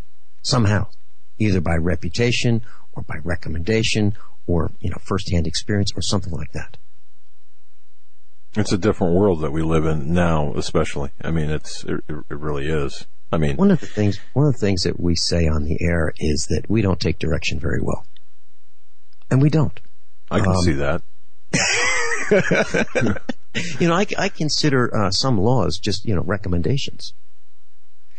For example, I would think nothing of getting on a four-wheeler or a dirt bike and riding down the road in front of our farm to check the cows. I just hop on, jump on the Kickstarter, start it up, and go down the road. Now, in some places, that would be quite frowned upon. I walk around with a gun on my hip, a 45. I walked into open carry, right? Open carry? Well, yeah, I have a concealed carry permit, which I don't need, but open carry. And I don't even have a holster. I just take the 45 and stuff it between my shirt and my inside of my pants. Okay. And the butt hangs out. It fits better that way than a holster. So I just wear it like that. I'm on the tractor with it. I walk around town. I go shopping with it. I go into the Chinese factory outlet with it. And very rarely do I have anybody say, "What are you doing with the gun?" Very rarely. And when I do encounter, it's only happened 3 times. I'll explain that it's my duty, not my right. It's my duty. It's my duty to protect me as the head of the household. It's my duty to protect my wife and family. And if I'm in a situation, in a store, for example, and and something bad happens, I think it's my duty to stop that as well. Now, why is it that we think that the police can carry guns and we can't? Why is that? We have given them the authority to do that. We have given it to them. So I think that here's a bill that I suggested to the Missouri government, that we, the villagers, shall have the right to have any weapon that the government has. Just one sentence. And I was challenged by that. One of the guys who reviews the constitutionality of the language of bills said, well, first of all, it's too short. It'll never pass. Okay. Because he said, so you want a bazooka? And I said, well, I don't know if I want one, but if I do want one, I want the right to have one. And he said, and a drone? And I said, well, yeah. And a tank? Yeah.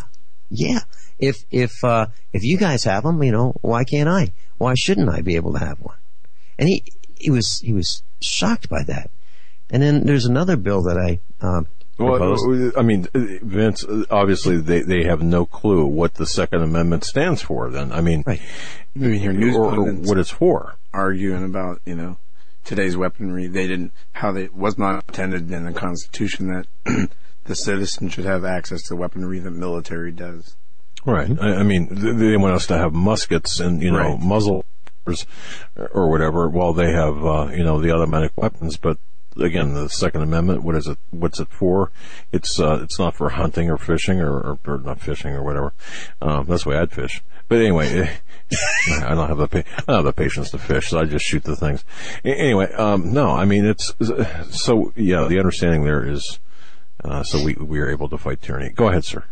So, continue. Well, another bill that I propose become law is that no government employee shall be immune from prosecution. Oh. Simple as that. Another one is, they talk about campaign finance limitations. Another one there, and that is the maximum contribution to any political candidate shall be $5. And and a woman who is let's pass that one real quick. Well, a woman who is presenting a bill said $2,600, and I said no, $5. She said, and I said, by the way, why is your petition 8 pages long? She said, well, it eliminates loopholes. And I said, show me where the loophole is with a maximum campaign contribution to a candidate of $5. Where is the loophole? There is no loophole. She said, yeah, but they can't do much with $5. And I said, precisely. That's the point. They can't do much with $5. So the prices for the rest of us when we want to buy radio advertising or television advertising won't be $950 for 30 seconds in a local market. It'll be affordable. Because during election season, what happens is, like, I used to buy ads for the Get Prepared Expo on television, big television station in Springfield, Missouri. It was $950 for 30 seconds. They said, okay, now if you pay 90 days in advance, we'll hold it for you. But because this is election season, if a candidate wants to bump you and they're willing to pay more, then they get it, unless you're willing to pay more. I said, what? So I lock in for these commercials, and these politicians can bump me because they're willing to pay more than we've agreed right now that I should pay? And the answer is yeah. It's outrageous. Wow. Whatever happened to contractual, right. Contract law? I guess. But you have people say, well, Vince, that's capitalism, because it's greed. Yeah. We expect nothing less from those in office, but so simplistic in the common sense factor. It's just and to see those responses, it's amazing. I do like the simplistic nature. I mean, one sentence. My goodness, when we understand that some of the best, speeches and addresses have been 200-300 words long. Compared to the legislation we see now, or the speeches we see now, it's just like the Ten Commandments. Yeah. They say that the Constitution was based on God, the rights bestowed on us by God. Yet the Ten Commandments, very short. They could not do that. They have to make these 100-page bills, 1,000-page bills. Yeah, I mean, seriously, we can pass them to read what's in the bill. Well, yeah, if they allow us to read it, but seriously, if the government was going to write the Ten Commandments, it would be, probably 1,000 pages long. Vince, we're about 9 minutes before the top of the hour. I got to ask you a question, because, folks, you got to hear this. You got to hear this. We were talking off air, I think, about. I don't want to give away the punchline, so to speak, but we were talking about cash money and counterfeit. You remember that story that you were sharing with me about? Yeah. I was, my son wanted, a toaster oven. And, so I got on the internet, and this is one of those countertop things. I'm looking for a toaster oven. I'm looking at the hinges on the door. The front door, it's glass, and they're all cheesy. Every single one. I don't care what the label said. They're all made in China, and they're really flimsy and cheesy. And I'm thinking, boy, this is just a great way to start the counter on fire with these cheesy pieces of Chinese appliances, if you will. So I couldn't find one, and I got this credit card in the mail from JCPenney, and in it said, if you use this card, we will give you 50% off selected small appliances. So I looked on the internet, and they had one for $100, and with that 50% off, it was $50, and that's about what it should cost at the most. So Mrs. Finelli and I went into JCPenney, or JCPenney, and it was Christmas time. And we're looking around, and so I find this stack of toaster ovens, and I said to the woman behind the counter, I said, I'd like to buy this. Would that be okay? And she said, sure.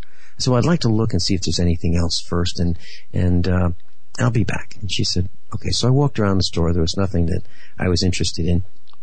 So I waited in line, and the line was pretty long. There were two cashiers side by side, taking these transactions through completion.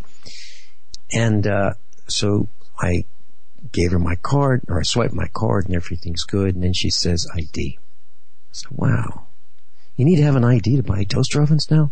I mean, the same story over and over. It's everywhere I go, or at least at that time. And she said, well, yeah. I said, you don't think it's me? No, I think it's you. And went through that whole thing.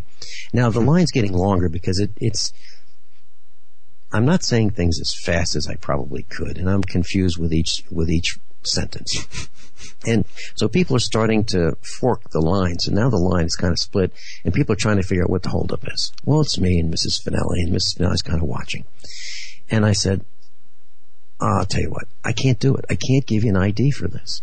Can you reverse the transaction? So she reverses the transaction. And I said, you know what? I really need this darn thing. Tell you what, if I have $100 bill in my wallet, will you accept that? And she said, well, sure, as long as it's not counterfeit. And I'm going to have to check it. And I said, well, okay, you can do that. Now, this woman is about my age, she's like 60 something. And I said, okay, but and she said, and if it's counterfeit, I'm going to call a manager. And I said, well, that's fine. You can do that. But if you think it's counterfeit, you can't keep it. It's mine. And if you try to keep it, I'm going to jump over this counter and take it back. She looked at me like, what? Because she wouldn't accept it for the transaction. She would just want to keep it. Well, it's mine. Just because she thinks it's counterfeit doesn't mean it is counterfeit. That's her opinion, right? So I'm not going to give her a $100 bill, let her keep it and tell me it's counterfeit and then, have no transaction with that. So she said, I'm going to test this and see if it's real. And I said, well, that's good. That's good. I think it is. And so she takes out this pen and she marks through the $100 bill and she says, it's real. That's what I thought it was. So she proceeds with the transaction and she starts handing me the change. And I said, hold it. How do I know that's real? And she said, you don't think that's real? And I said, well, I don't know where you got that. And I don't want to be in possession of counterfeit currency. That's illegal. So she said, you want me to check it? I said, absolutely. So she checks the first 20, holds it up. Now the line's really long now because this is taking quite a while and I'm very slow at understanding. And then she checks the second one. She said, you want me to check the ones too? I said, well, yeah, because I don't know where you got those. So you know what? The lesson was that just because they hand you back currency doesn't mean they're not handing you back counterfeit currency because we don't know where they got it. So we assume that they're right and they assume we're wrong, right? Isn't that the way it goes? Yeah, that's right. And there's another story that relates to that very quickly. I bought some brake shoes. I was out of state and I was going to help someone change their brake. Your Nikes wear out or what? No, for an automobile. Yeah, I know. And so I bought them and I said, if I don't need them, can I bring them back tomorrow? The guy said, sure. So they typed in my phone number and I was out of state, 1,000 miles away, and my account came up as in Missouri with that same chain store, and everything was good. And I didn't use them, and I brought them back the next day unopened, didn't even open the box, and I said, I thought I might need these, but I didn't. May I return them? Sure. The guy opens the box and looks at every single component. And I said, is it all there? He said, yep, it's all here. And I said, well, great. I kind of thought it would be. And I said, so do you guys have problems with people returning things that, He said, you wouldn't believe it. People will put used parts back in the new box and return them and say they never used them. I said, wow, it's unbelievable. Here's the lesson there. So I'm thinking that I'm getting a box of brand new parts, right? That may not be the case. Now, what would have happened if they were used brakes in there? I didn't open them, brought them back the next day and said, you know what? I don't need these. And the guy opens the box and says, hey, these are used. Wow. Well, I didn't do that. Would he believe me? I don't think so. So what we need to do, it's incumbent upon us to check to make sure that we are getting what we pay for at the transaction point. Okay, we need to look inside the box and make sure it's all there. Because I don't think they're going to believe us if we return something and we say it's not all there. They'll say, well, you took that part out.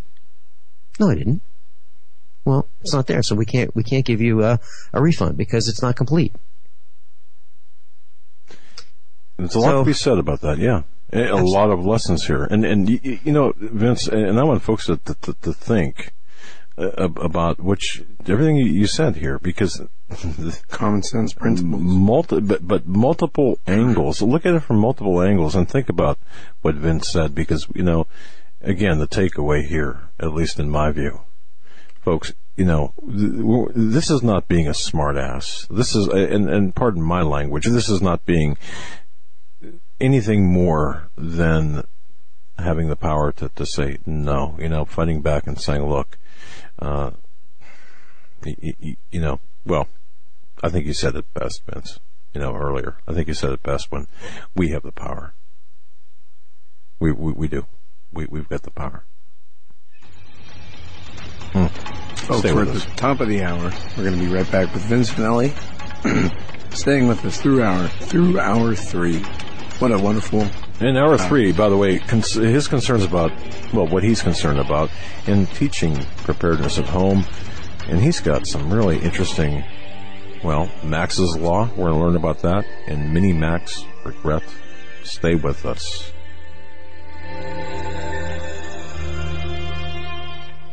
This is the Global Star Radio Network.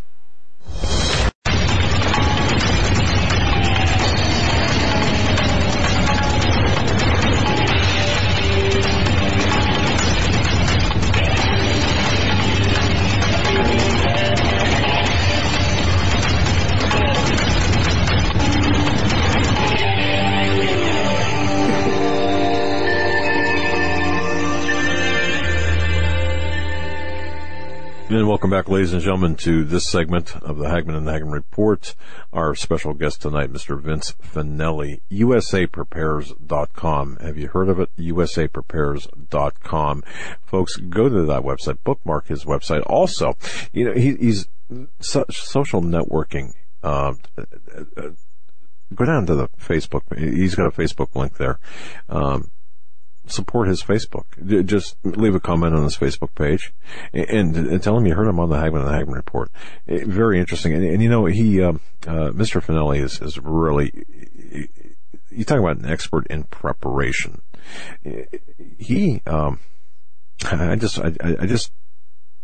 trying to envision this in my head. Imagine this. Imagine the fact that you have a master's degree in finance and economics, and you are working as a financial analyst or a computer systems designer, and you say, you know what, I'm done with working for other people. You leave the so-called security of your job. This is the big corporation. Well, as Vince Finelli says, there's no security in large corporations, and he's absolutely right. So, but I said all of that just as a matter of introduction, and to let you know that usaprepares.com, of course, that's on our recommended reading websites. He's got a lot of good information there. He's got meetups. He teaches a lot. And speaking of teaching, one of the things that I'm going to ask him now to address is basically implementing and teaching preparedness at home, because a lot of people are looking to do just that. So what's step 1, or what's preparedness and implementing and teaching preparedness at home 101? What does that involve, Vince? Doug, it's a lifestyle. It's something that involves the whole family. Let me give an example. Many years ago, when our children were young, our oldest was beginning to learn how to drive, operate a motor vehicle. And all of her friends had cars. Their parents bought them cars, and they're nice-looking, racy-looking little cars. And we let our daughter use one of our vehicles, and it was a Chevrolet S10 Blazer, and it was a V6, and it had 4 doors. And a trailer hitch, and it was, useful on the farm. And at that time, I had jumped off the corporate ladder, and we became farmers, first-generation farmers. And what I did was I thought, there ought to be some kind of an agreement here, and there ought to be some responsibility. So I drew up a contract with our daughter, and I said, in order to use the vehicle, you'll have to do certain things. And this is part of that preparedness lifestyle. So here are some of the things that you'll have to do. Like, number 1, before you enter the vehicle to travel someplace, you'll have to walk around the vehicle and look at all the tires. And by experience, you'll get to know what they should look like with the proper inflation pressure. Okay? So you won't be leaving with a tire that's going flat because you will have looked at it. You will have looked in the car or in the truck to make sure that no one is in there already, ready to kidnap you. So you're going to look in the windows, you're going to walk all the way around it before you get in, and then you can get in. The next thing is, when maintenance is needed on this vehicle, you'll have to do it. So oil changes, tune-ups, changing spark plugs, changing air cleaners, inflating the tires, rotating the tires. If it needs a brake shoes or brake pads, you'll get to do that. I'll be with you. I'll be right next to you, instructing you and showing you, but you're going to be turning the wrenches and the screwdrivers and all those things that are necessary, and the ratchets, and you'll be getting dirty. But that's what happens, and that's how you can learn how this vehicle works. You'll learn what the brakes are, how they operate, and when you step on that brake pedal, you'll know why the vehicle is slowing down. You'll know the normal sounds of the engine. Oh, by the way, another item on this contract is the radio will be in the off position while operating the motor vehicle. Cell phones will be off and in the back seat, and there'll be no passengers in the vehicle other than family members.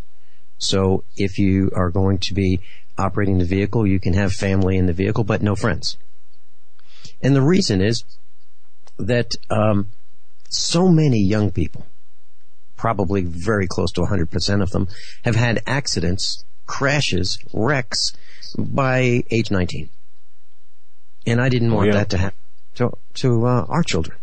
You know, they're the stories of the young people who go out and they're having fun and they hang out the windows. And, right down the road from us, when we lived in Virginia, some young people were doing donuts, and one child was hanging out the window and in a parking lot of a supermarket, and the car got really close to a light pole, and the young person's head came off. Literally. So, you've heard these stories, and we know they're true.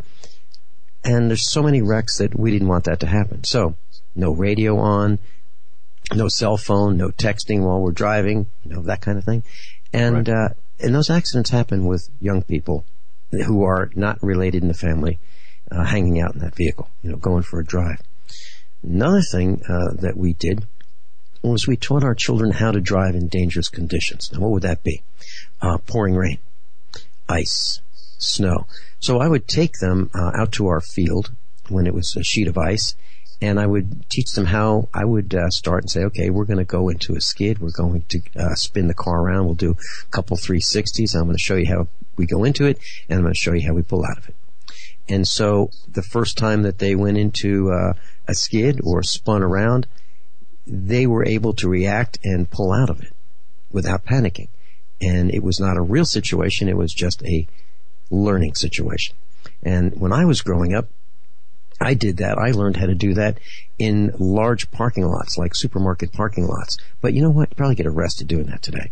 So I'm not going to recommend that we go to locations that, like supermarkets, but that's what I did. And so we replaced the supermarket with our farm, which is just another reason to buy a farm. You can do a lot of things with a farm that you just can't do in other locations where there are lots of people. And when we went shopping, let's say we went food shopping, that was a learning experience. We took our children out of the government training camp and we homeschooled them. And so everything we did was a learning experience. What was on the shelves was a learning experience. The different comparable items was a learning experience. The cost per ounce, the cost per inch, the cost per yard, whatever it was a learning experience. And the children would calculate which was the best value, which was the lowest price, which was the highest price, and why. Why was one was a higher price than another. And so now that they're adults, they use that information when they go shopping, and they have ever since that we taught them. And they would say, I know adults that need this right now, this remedial course on this. And folks, please pay attention to this, because we had fun the first hour with Vince, but and there are some lessons to be learned there. But please pay attention to this, because even today, and especially today, as our dollar is losing money, as we're the financial condition of the country. This is important stuff. So you might think, I know this. Well, hold on. Go ahead, sir. When I buy things, I look for value, and I won't buy anything on impulse unless I absolutely positively have thought it through. So those items that you see at the checkout line that are overpriced, I don't buy those. And I buy almost everything used. Now, I have a studio. I'm with you tonight in my studio. The desk that I have is used. The monitors, the 5 monitors in front of me, are used. The computers, the keyboards, the mice, the power switches, the microphone, and the microphone mixer, and the microphone stand, and the stereo equipment, and the little speakers, the JBL speakers. It's all used. The phone system is used. And why is that? The reason is, I think it's better for me to have someone else pay the sales tax, the depreciation, when it was new, and the transaction fees. And I also like the bugs to be worked out. When I was in the computer industry, there was a term called leading edge technology, leading with an L. And then there was bleeding edge technology with a B. Well, bleeding edge technology had lots of bugs in it. So I didn't want to be involved in selling customers bleeding edge technology because it was really fraught with problems. So I like to let the early adopters pay the highest prices, pay the sales tax, pay the transaction fees, and help figure out the problems. Then I can buy it used at not necessarily pennies on the dollar, but at a lower percentage than full price. So used is something that I do. And that, how many people do you know that were early adopters on these front load washing machines that leaked all over the floor? Oh my goodness. Yes. So why would anybody do that? Why? Seriously. What was wrong? What was wrong with the top load? I don't know. I really don't know what's wrong with the top load. And we still have the top load. And, and there's a timing issue as well. So, for example, as part of this implementing and teaching preparedness at home, if you buy things used, you're going to save money, and you can probably buy more of them, or more items, or a greater quantity if you don't pay full price. So let's talk about buying a used car or a used truck. I bought a 2004 Chevy pickup truck with 200,000 miles on it. Now, some people might say, 200,000 miles, it's worn out. Well, this one wasn't. This one, mostly highway miles, very well maintained, and I paid $3,000 for it. I was delighted to get it. It's about half of what it should be as a used 2004 pickup truck. Right. So I bought it when no one else was looking. No one else, it was cold. People didn't want to buy it because it was cold. They didn't want to go out. Well, the best time to buy a used car is in February, in my opinion. And here's why. And this applies to lots of things. If you are buying an expensive item that's normally outdoors, people don't want to go out when it's cold. And in February, that is a month after they've already spent all their money for Christmas. So they spend their money for Christmas. They're now broke. Not much has happened in January because it's cold. People are broke. And then now we're into February, and the car dealers and the people selling are saying, man, there's nothing happening. There aren't any customers. So if I'm there with cash, I am a customer. And I can get it for a lower price because no one else is looking. Give you an example of that. I bought on Saturday a bulldozer. Actually, it's called a track loader. And this thing weighs about 25,000 pounds. It's a big machine. It's a bulldozer with a big bucket. So think of it like I can actually do scooping of gravel and dirt and push dirt around and level, and I can do lots of neat things with this thing. It's new. If I wanted to buy one, probably $150,000 or $200,000. I bought a used one for $3,500. Why? Because I was there. The guy wanted to sell it quickly. I didn't negotiate it down. I asked him how much he wanted for it, and he said $3,500. I said, okay. I'd like to buy it. Would that be okay? And he said, sure, it's okay. I've got to find someone to get this thing hauled for me because it's a 180-mile or 200-mile trip, and I can't haul it. It's 25,000 pounds. And so I said, I'll need a couple days or maybe a week to find somebody to haul it, but I will buy it. And sure enough, I found somebody. I paid him to haul it, and I have the bulldozer. So I save a lot of money by buying at the right time. And you can do the same thing with fuel. And we can talk about what you would use fuel for. But, for example, I try to buy things when no one else wants them. And one of the things that we use here at the farm is diesel fuel. And diesel fuel comes in two colors. One is red and the other is green. And the red fuel is the non-taxed farm fuel. It is not supposed to be used on the road. The green is exactly the same thing, but instead of red dye, it has green dye. Literally, that's the difference. So the green dyed diesel fuel is used on the road, and it has the on-the-road tax. So it's about 37.5 cents more expensive than the red. But they both do the same thing. And they're identical except for the color. Literally. Well, when do people buy fuel? Well, in the East Coast, they heat their houses. A lot of people heat their houses with fuel oil, which is diesel. And it's in demand in the wintertime because it's cold. Well, I don't buy diesel fuel in the winter. I buy diesel fuel in the summer when it's really hot and no one's heating with it. And that's when the price drops. So you can time your purchases based on when other people are buying. You can buy, for example, I buy my clothes. I mostly wear long sleeve shirts. I have a few short sleeve shirts that I wear when it's really, really hot. But to protect my skin from the sun, I'll wear long sleeve shirts even when I'm farming. And when do people want short sleeve shirts? Well, they want them in the summer. So I buy them in the winter. And I buy the long sleeve shirts in the summer because people don't want them then. And that's when they're the least expensive. So all I have to do is plan. And that's what preparedness is all about. It's having what you need before you need it.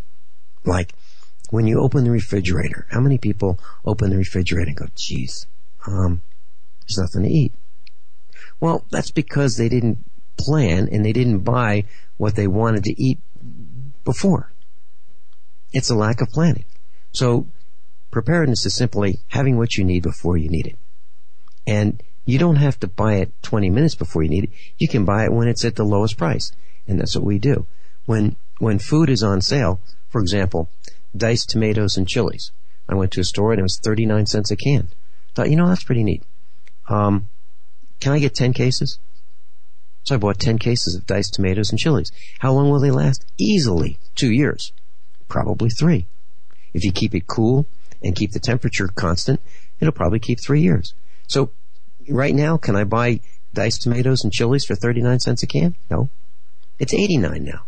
Or 99. Right. So that's what we do. The key there, I just want to reaffirm this.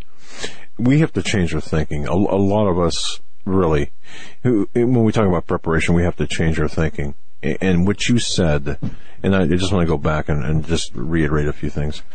When we were building our studio, that was one of the things. And I'm so glad you brought this up because many people will say, well, we have to go to B&H, for example, and we have to buy something new. No.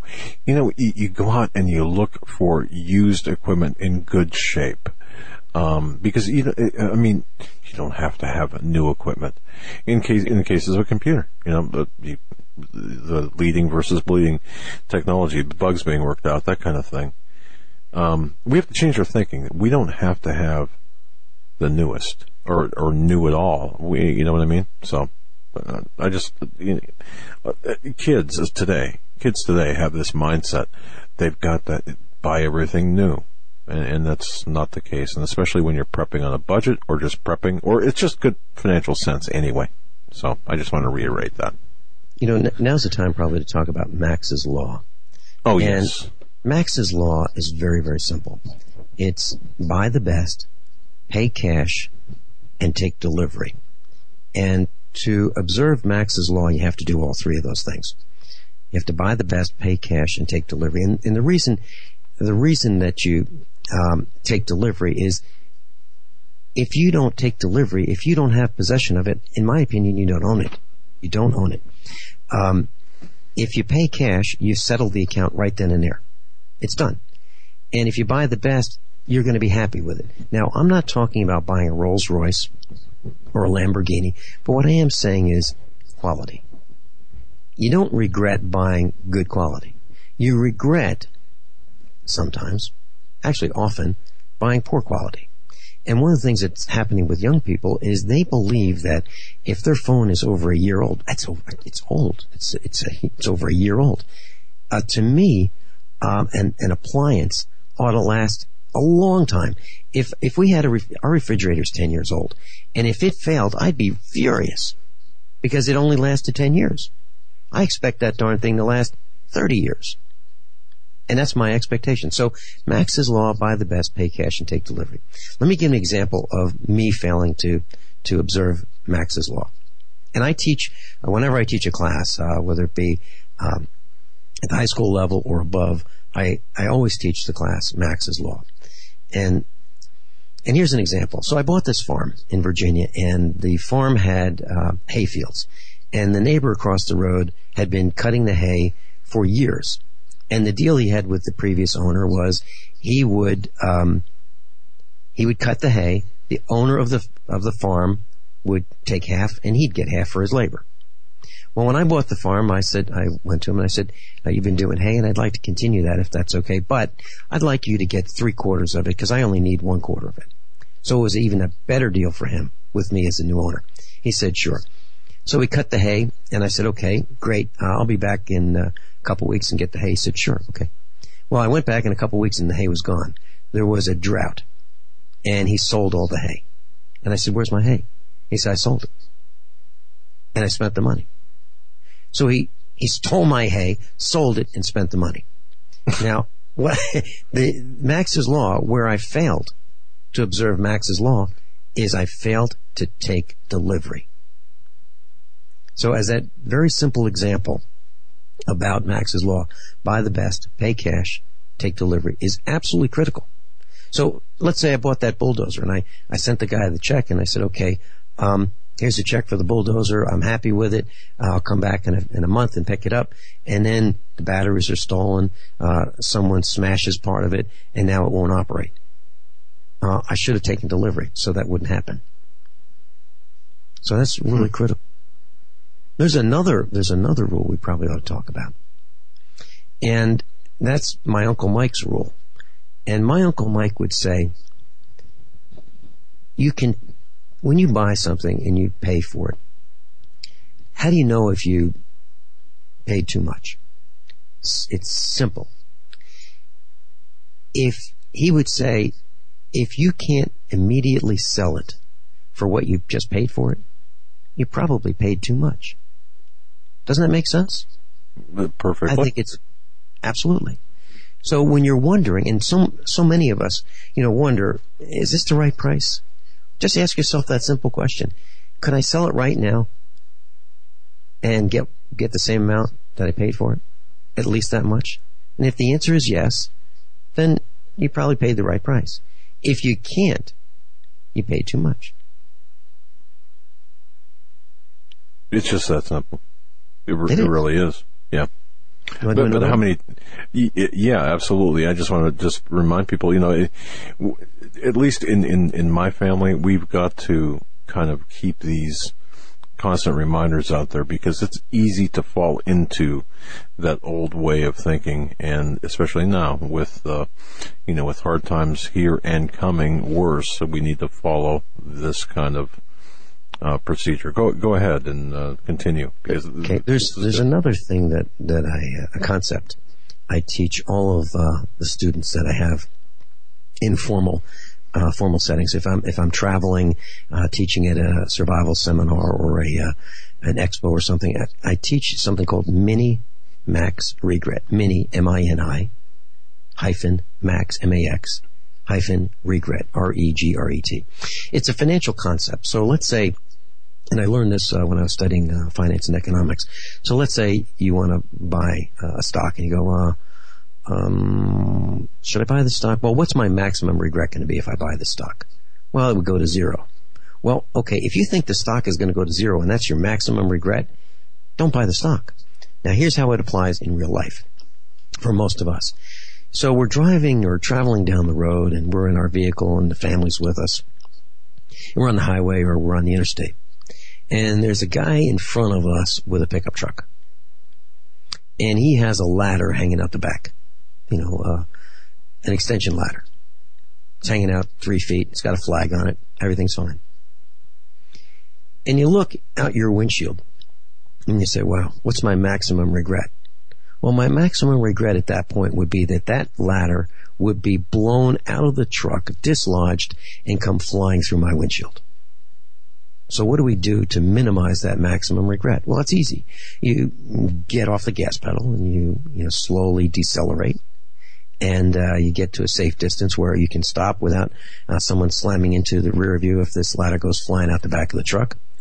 Or maybe get in front of them, pass them at a safe point. So we can go through life looking at things as, what would our maximum regret be if this happened, whatever it is, and prevent it. So if you get in your vehicle and it's cold and it's snowing, and your maximum regret is you're going to get stuck, get out of the vehicle and don't travel. Okay? Or if you think that you might run out of gas, and it would be a bad thing to run out of gas, then make sure you have enough gas. Or fill the tank up on the way home from work so that you have enough gas the next day. Those kinds of things. What would your maximum regret be, and prevent it from happening? And that is just a concept that we apply in preparedness. If you don't want to be thirsty and you're traveling, make sure you bring some water with you or something to drink. And if that's what we do. We have in our vehicles, we have food that can withstand heat. We have things to drink. We have things to protect ourselves. We have blankets. We have sunglasses. We have knives. Carry a knife with me all the time.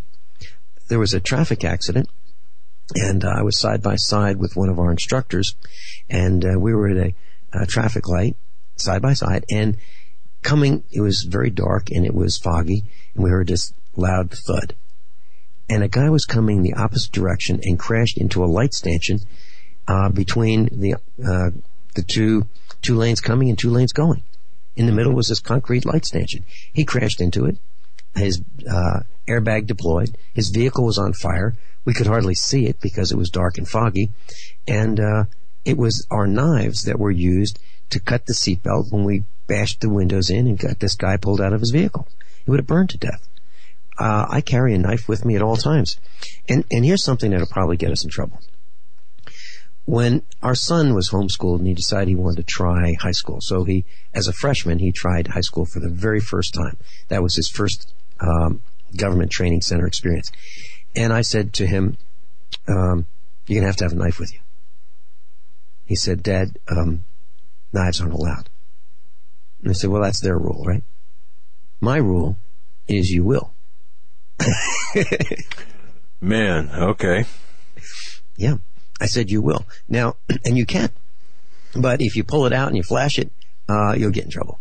So how you handle that is up to you. But you will have a knife because you may be in that situation where you have to cut a seatbelt. And it's not for fighting.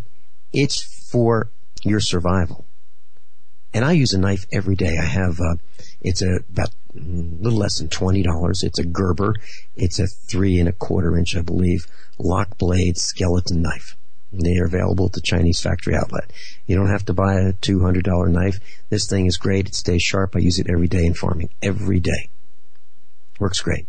So, and you know what? He went through high school, and he went through college, and he carried his knife all the time with him. And you know what? Nothing happened. Nothing happened. Nobody suspended him for having a knife. And the knife didn't jump out of his pocket and stab anybody. No. And it's a tool. It's a, what if he had a screwdriver in his pocket? Would that be bad? Well, I think the knife is the most important thing. So that's why, he carried that knife with him at all times. We have to be prepared. I mean, regardless, we've got to be prepared. When you talk about prepared, one thing that we probably ought to talk about is electricity. And the reason I say that is we are absolutely positively dependent on the electron. If a store wants to sell you something, they cannot do it for the most part without electricity. They don't know what the prices are at the cash register. They have a price most of the time at the point where you pick that item off the shelf. But that's the only place where the price is. And the cashiers have no clue as to what the price is. And they don't know how to make change. And the cash registers won't operate manually.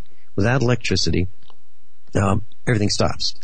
When I say everything stops, I'm talking about the supply chain. If you want to buy something from the pharmacy, without electricity, you can't. If you need medical if you need drugs for medical conditions, and there's no electricity, you're not going to get them. It's as simple as that. They won't be able to look up your prescription to find out if they'll let you buy it.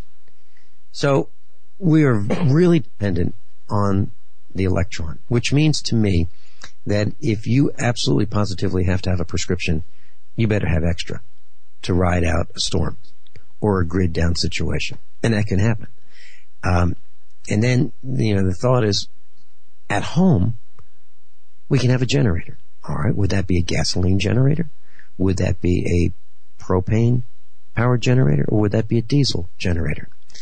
And there are, those choices are somewhat complex. So, for example, if you have a gasoline-powered generator, the advantages of that are that you can go to a gas station and get gasoline. But those generators typically run at 3,600 RPM. Kind of like a lawnmower, but running at wide open throttle. Now here's what a lot of us don't realize. We may use a generator for a few hours and put it away, and then maybe a year later do it again. And, well, the life expectancy of an air-cooled generator that you might get at a big box store is 30 days. 30-day life expectancy for an air-cooled generator that you might pay $600,000, $700,000, $800,000 for. I had to look that up when you told me that off air. I had to look that up, and you're exactly right. But go on. Mm-hmm. And not only that, so some people are thinking, well, I'll get a few gas cans. I'll have 3 5-gallon cans in the garage. I'm good to go. Well, all right. Let's assume you have enough gasoline to ride out 30 days. And let's say the generator actually makes it the full 30 days, because that's the life expectancy of these generators. Well, the oil change interval is 25 hours. So you're going to, and if it uses a quart of oil to change the oil, you're going to need 25 quarts of oil to go 25 days. You'll need 30 quarts of oil to go 30 days. 30 quarts of oil to run that thing for a month. That's so that you'll get the maximum life out of it, the full 30 days. If you take that generator and you put it outside and you hook it up and you run it, and it's at night, you will see the exhaust system glowing red. It runs red hot because it's running wide open throttle. Now, if that generator is being used to power a load, let's say 80% of its capacity, it's going to burn, if it's a small generator, it's going to burn at least 1 gallon of fuel per hour. That's gasoline. That's 24 gallons a day. 24 gallons. And the reason this is so important, and I'm stressing this, is when I lived in Virginia, we had a neighbor who had a gas generator. And they had a 1.5 5-gallon cans. So one was full and one was half full. They thought they were all set. They had a bigger generator and it was burning about 1.5 gallons an hour. They had hardly any fuel, and the roads were icy, and that's why we had a massive ice storm, and you couldn't drive on the roads. You just couldn't drive. And no one could go to the gas stations to operate them. So not only, nothing was open. Nothing. Electricity was down, and nothing was open. And these generators were burning at least a gallon an hour. That was a huge problem. Now, another disadvantage of gasoline-powered generators is gas is highly flammable and has a short shelf life for the fuel. You might be able to get 12 months out of it. So then, what do you do? Well, what's another choice? Well, diesel. What I have is a diesel generator here at the farm. This thing is the size of a refrigerator turned on its side. I paid about $1,400 for it. It's military surplus. It's 5,000 watts. That sounds very small, but it's a real 5,000 watts. And I can power the entire farm on this generator. The engine runs half the speed of that gasoline generator. It runs at 1,800 RPM, and it has a life expectancy of about 20,000 hours if you service it properly, 20,000 hours. If anyone wants to look it up, it's called an MEP-002A. And it's a 2-cylinder, military surplus, 240 volt, 120 volt.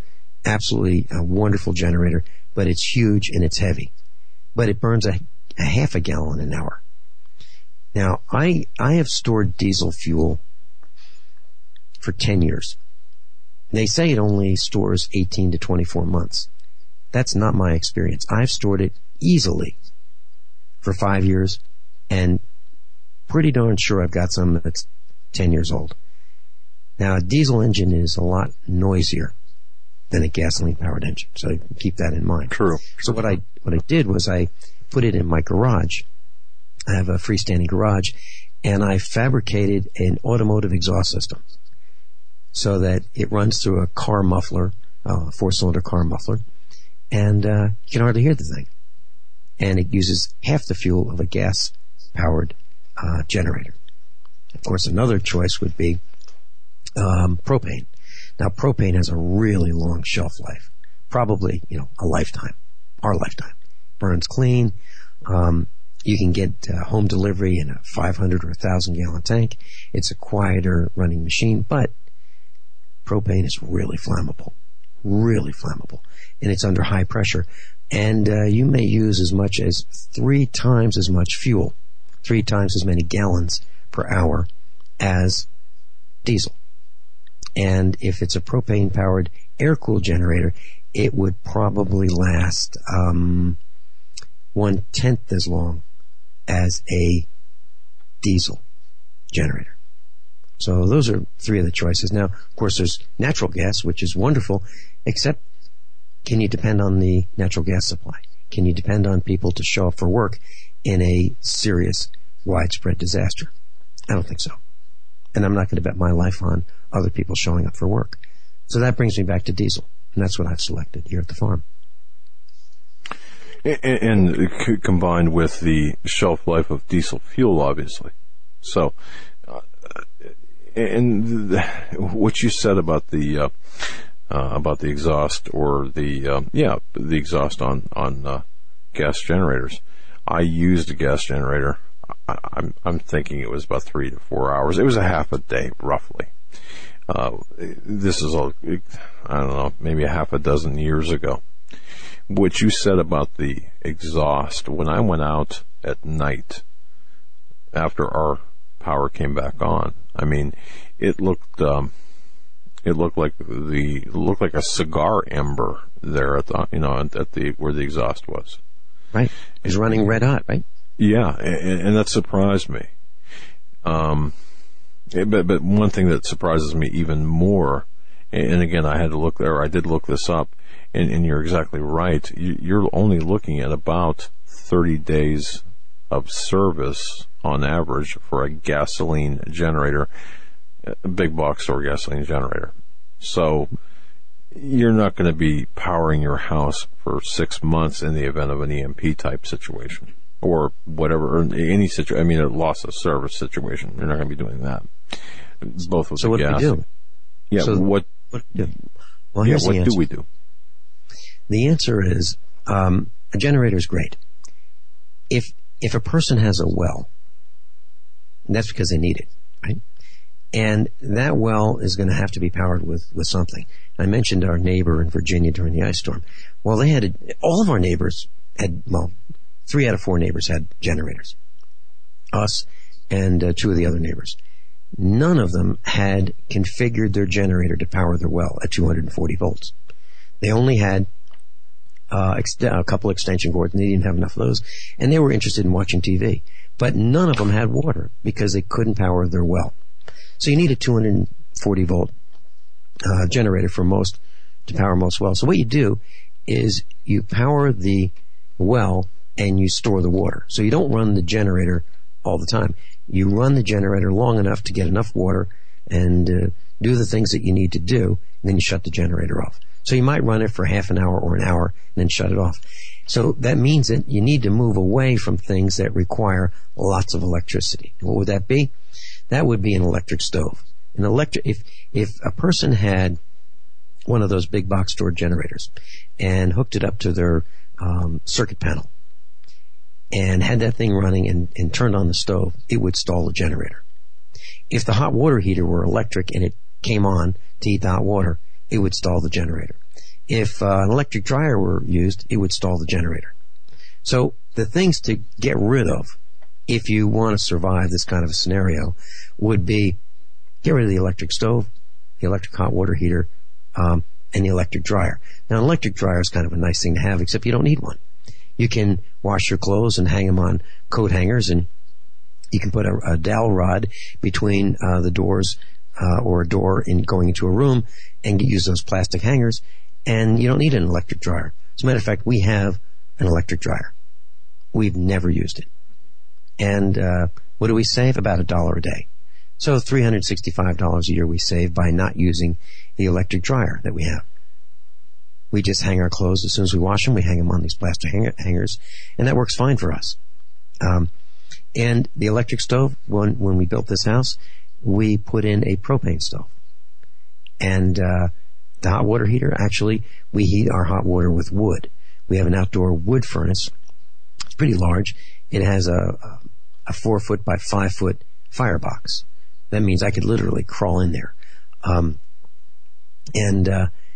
If a cow dies or a calf dies, and it's freezing cold in the winter, and we have to cremate that calf, that's what we do.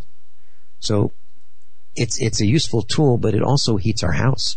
We heat our entire house with the outdoor wood furnace, and we heat our domestic hot water with the outdoor wood furnace, and we have a fully operating farm with cattle waterers and electric lights and computers and 3 freezers and a refrigerator and all the things that most people would want, and our electric bill is less than $100 a month.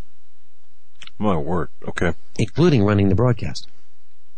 And that's because we use propane for cooking, and 1,500 gallons of propane would probably last about 8 years. The lighting system that I put in our kitchen to prototype this, I bought some LED lighting strips on the internet.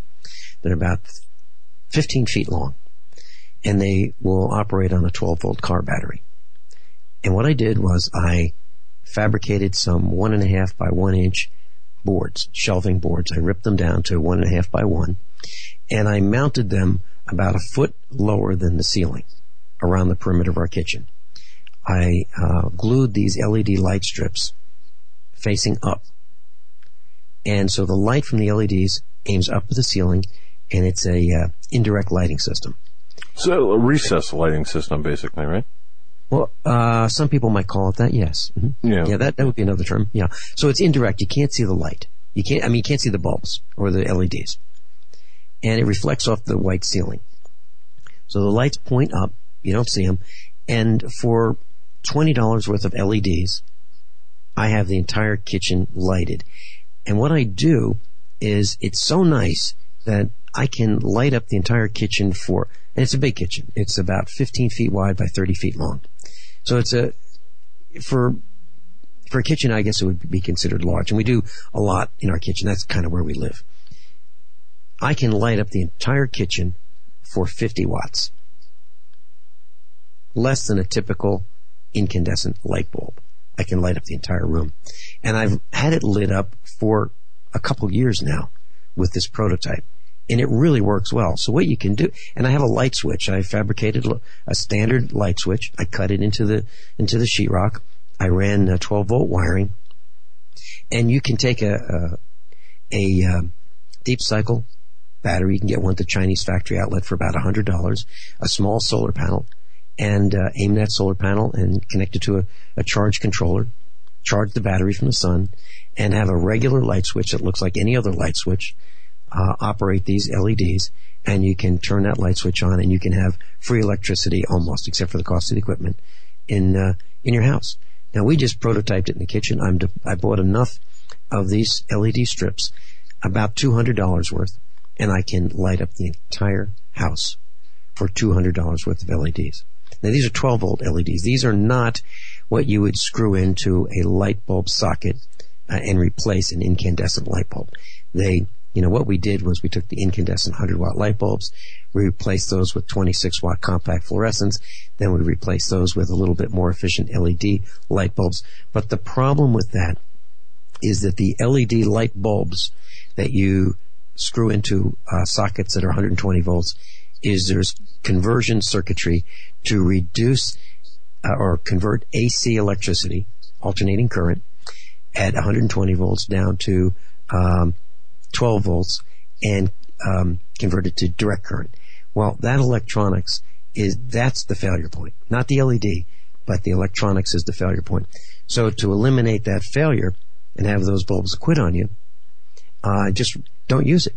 Just go with these LED lighting strips that you can get on the internet for $10 for 15 feet. And it works great. So here's the point of that. The point is, when the lights go out, the power fails, what's the first thing people do? They try to find a flashlight, batteries are dead. Then they get a candle, where are the matches? Or if they're really sophisticated, they'll get some kerosene. But I've got a big dog. My dog he's an English Mastiff. He's got a long tail. His head is higher than the kitchen table. And if he gets excited, his tail can knock over that kerosene lamp and set the house on fire. So that's not an option for me. So the option really is to permanently wire in LED lighting that I can just flick the switch on and it works. As a matter of fact, why not use it all the time? That's what we do. What's the life expectancy of an LED lighting strip that you're referring to? I mean, how long will it last? 50,000 hours. All right. I'm trying to do the math here. 50,000 hours. Okay. If you're really lucky, if you're fortunate and you get an incandescent light bulb to last 300 hours, that's doing really well. Oh, yeah. Yeah. Wow. Especially when they're upside down. You know, the problem with compact fluorescent lights, a couple problems. One is I'm concerned about the high frequency that they emit, the electromagnetic radiation out of a compact fluorescent light. I've measured them, and they do create electromagnetic radiation. I think it's harmful to us, but I can't prove it. So I don't want them in my house. Incandescent lights use 3 times, 4 times more energy. So that's really not a good option. LED lighting doesn't have electromagnetic radiation, so I'm pretty happy with that, and they last almost forever. So you buy them once, and you're probably good for your lifetime, or darn close to it. So that's the plan that I've pursued. And that's really interesting, and I think people can prepare now. The lighting part, when the lights go out, to me, that's kind of all the things that bother me is when the lights go out. And I'm not afraid of the dark, but it's difficult to do anything in the dark if you don't have light. I mean, obviously you need light. So, yeah. So your system, okay. So you're talking about LED strips connected to a deep cell battery, fashion on-off switch basically, and power it or recharge it with a solar panel. Mm-hmm. And you're good to go. There's something else you can do. It's even simpler. Let's say you want to prototype this thing, and you say, you know what? I'll just hook up I bought for $20. I bought a roll of wire. I think it's 500 feet long. bought it on eBay. And I could put 2 alligator clips on that piece of wire, throw it out the window, close the window on it, and take those 2 alligator clips, one red, one black, and hook it up to my car battery. Mm. That thing would last probably darn close to a month, running 24/7. Now, how do I charge the battery? Well, I start the car. Run it for 10 minutes and shut it off. And, when we talk about a generator, that's another thing we should probably mention. That, for some people, a generator might not be a good option. How about something silent? And that would be a DC to AC inverter. So you can get an inverter and a couple cable clamps, hook it up to your car battery, and run an extension cord inside. So now you have 110 volts or 120 volts AC inside that's converted from your car battery. And how do you charge the battery on the car? Well, you start it up. Now, how much fuel do you have? Well, on average, let's say you have a 20-gallon fuel tank. On average, it would be half full. Well, so you have 10 gallons. How much does it burn? Well, let's say you run it for 10 minutes. You wouldn't burn all that much fuel. Would you be able to ride out a storm? Probably. Just another thought. How much does an inverter cost? Oh, $100. $100. You need one that's about 1,000 watts. You can run a refrigerator on it. You can run your lighting on it. You can run your computers on it. But if it's a grid down situation, we're thinking that cell phones are going to work. Well, those things have battery powered systems and backup. When the power goes down, the batteries kick in, the uninterruptible power kicks in. And how long is that good for? A couple hours. Then the generator kicks on. How long is that good for? Maybe a week. What if they can't refuel the generator? That's a problem. So I think we need to think about what's really important to us. Is that cell phone really important to us? I think it'd be better to plan on, have a map with 3 colors, with 3 routes. A red route, a blue route, and a green route.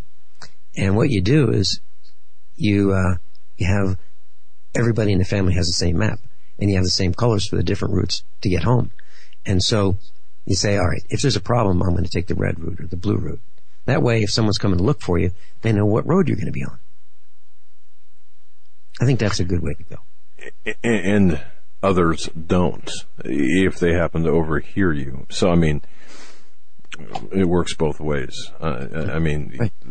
Yeah, very important. All right. We had talked so much, and we only have about 4 minutes left of the program. I can't believe it's just gone so quickly. Vince, what's your biggest concern? And I know we don't have enough time to even approach this, but I just want to know, out of everything that you see happening today, you're a prep guy. For me. Yeah. For me, now remember, I live on a farm, and I've got fuel, and I've got spare parts and things like that. I have several concerns. Radiation from Fukushima is a really big concern. Chemistry 101 class professor held up a jar. It was a quart jar in front of the class, and he said, all right, this is a quart jar, and this is red dye. There's red dye in this quart jar. So I'm going to pour this in the ocean, figuratively, and stir it around, mix it up, pop top to bottom, left to right. And then this other jar over here, this is empty. I'm going to scoop out in any ocean of the world, since they're all connected, a quart of ocean water. There'll be at least 1 atom of red dye in this quart jar that I just scooped out water in anywhere in the world, in the oceans.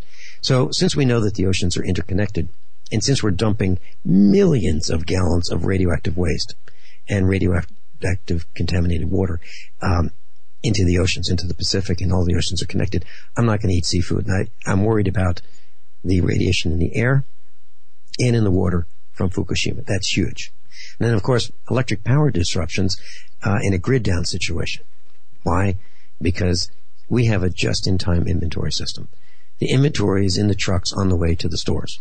So you buy one, and they're getting another one to replace it tonight. So we are 9 meals away from anarchy. 9 meals. 3 days. 3 days away from anarchy. That's a big situation. So someone who's diabetic, plenty of people are diabetics. That is a big concern. Where are they going to get the insulin from? Is there an alternative for insulin? Not really. Not really. Camel milk is a possibility.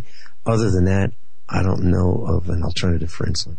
And what about those who have medications for, their heart and lungs and so forth?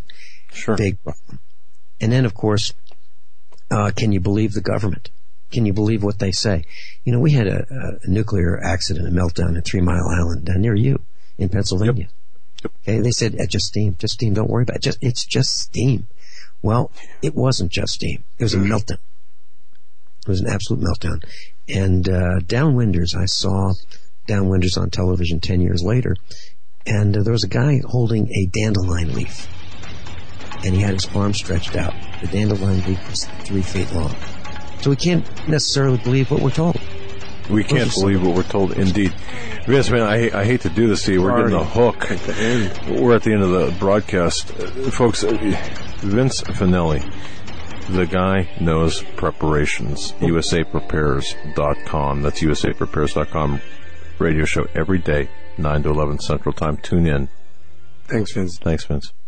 Thank you so much. Global Star Radio Network.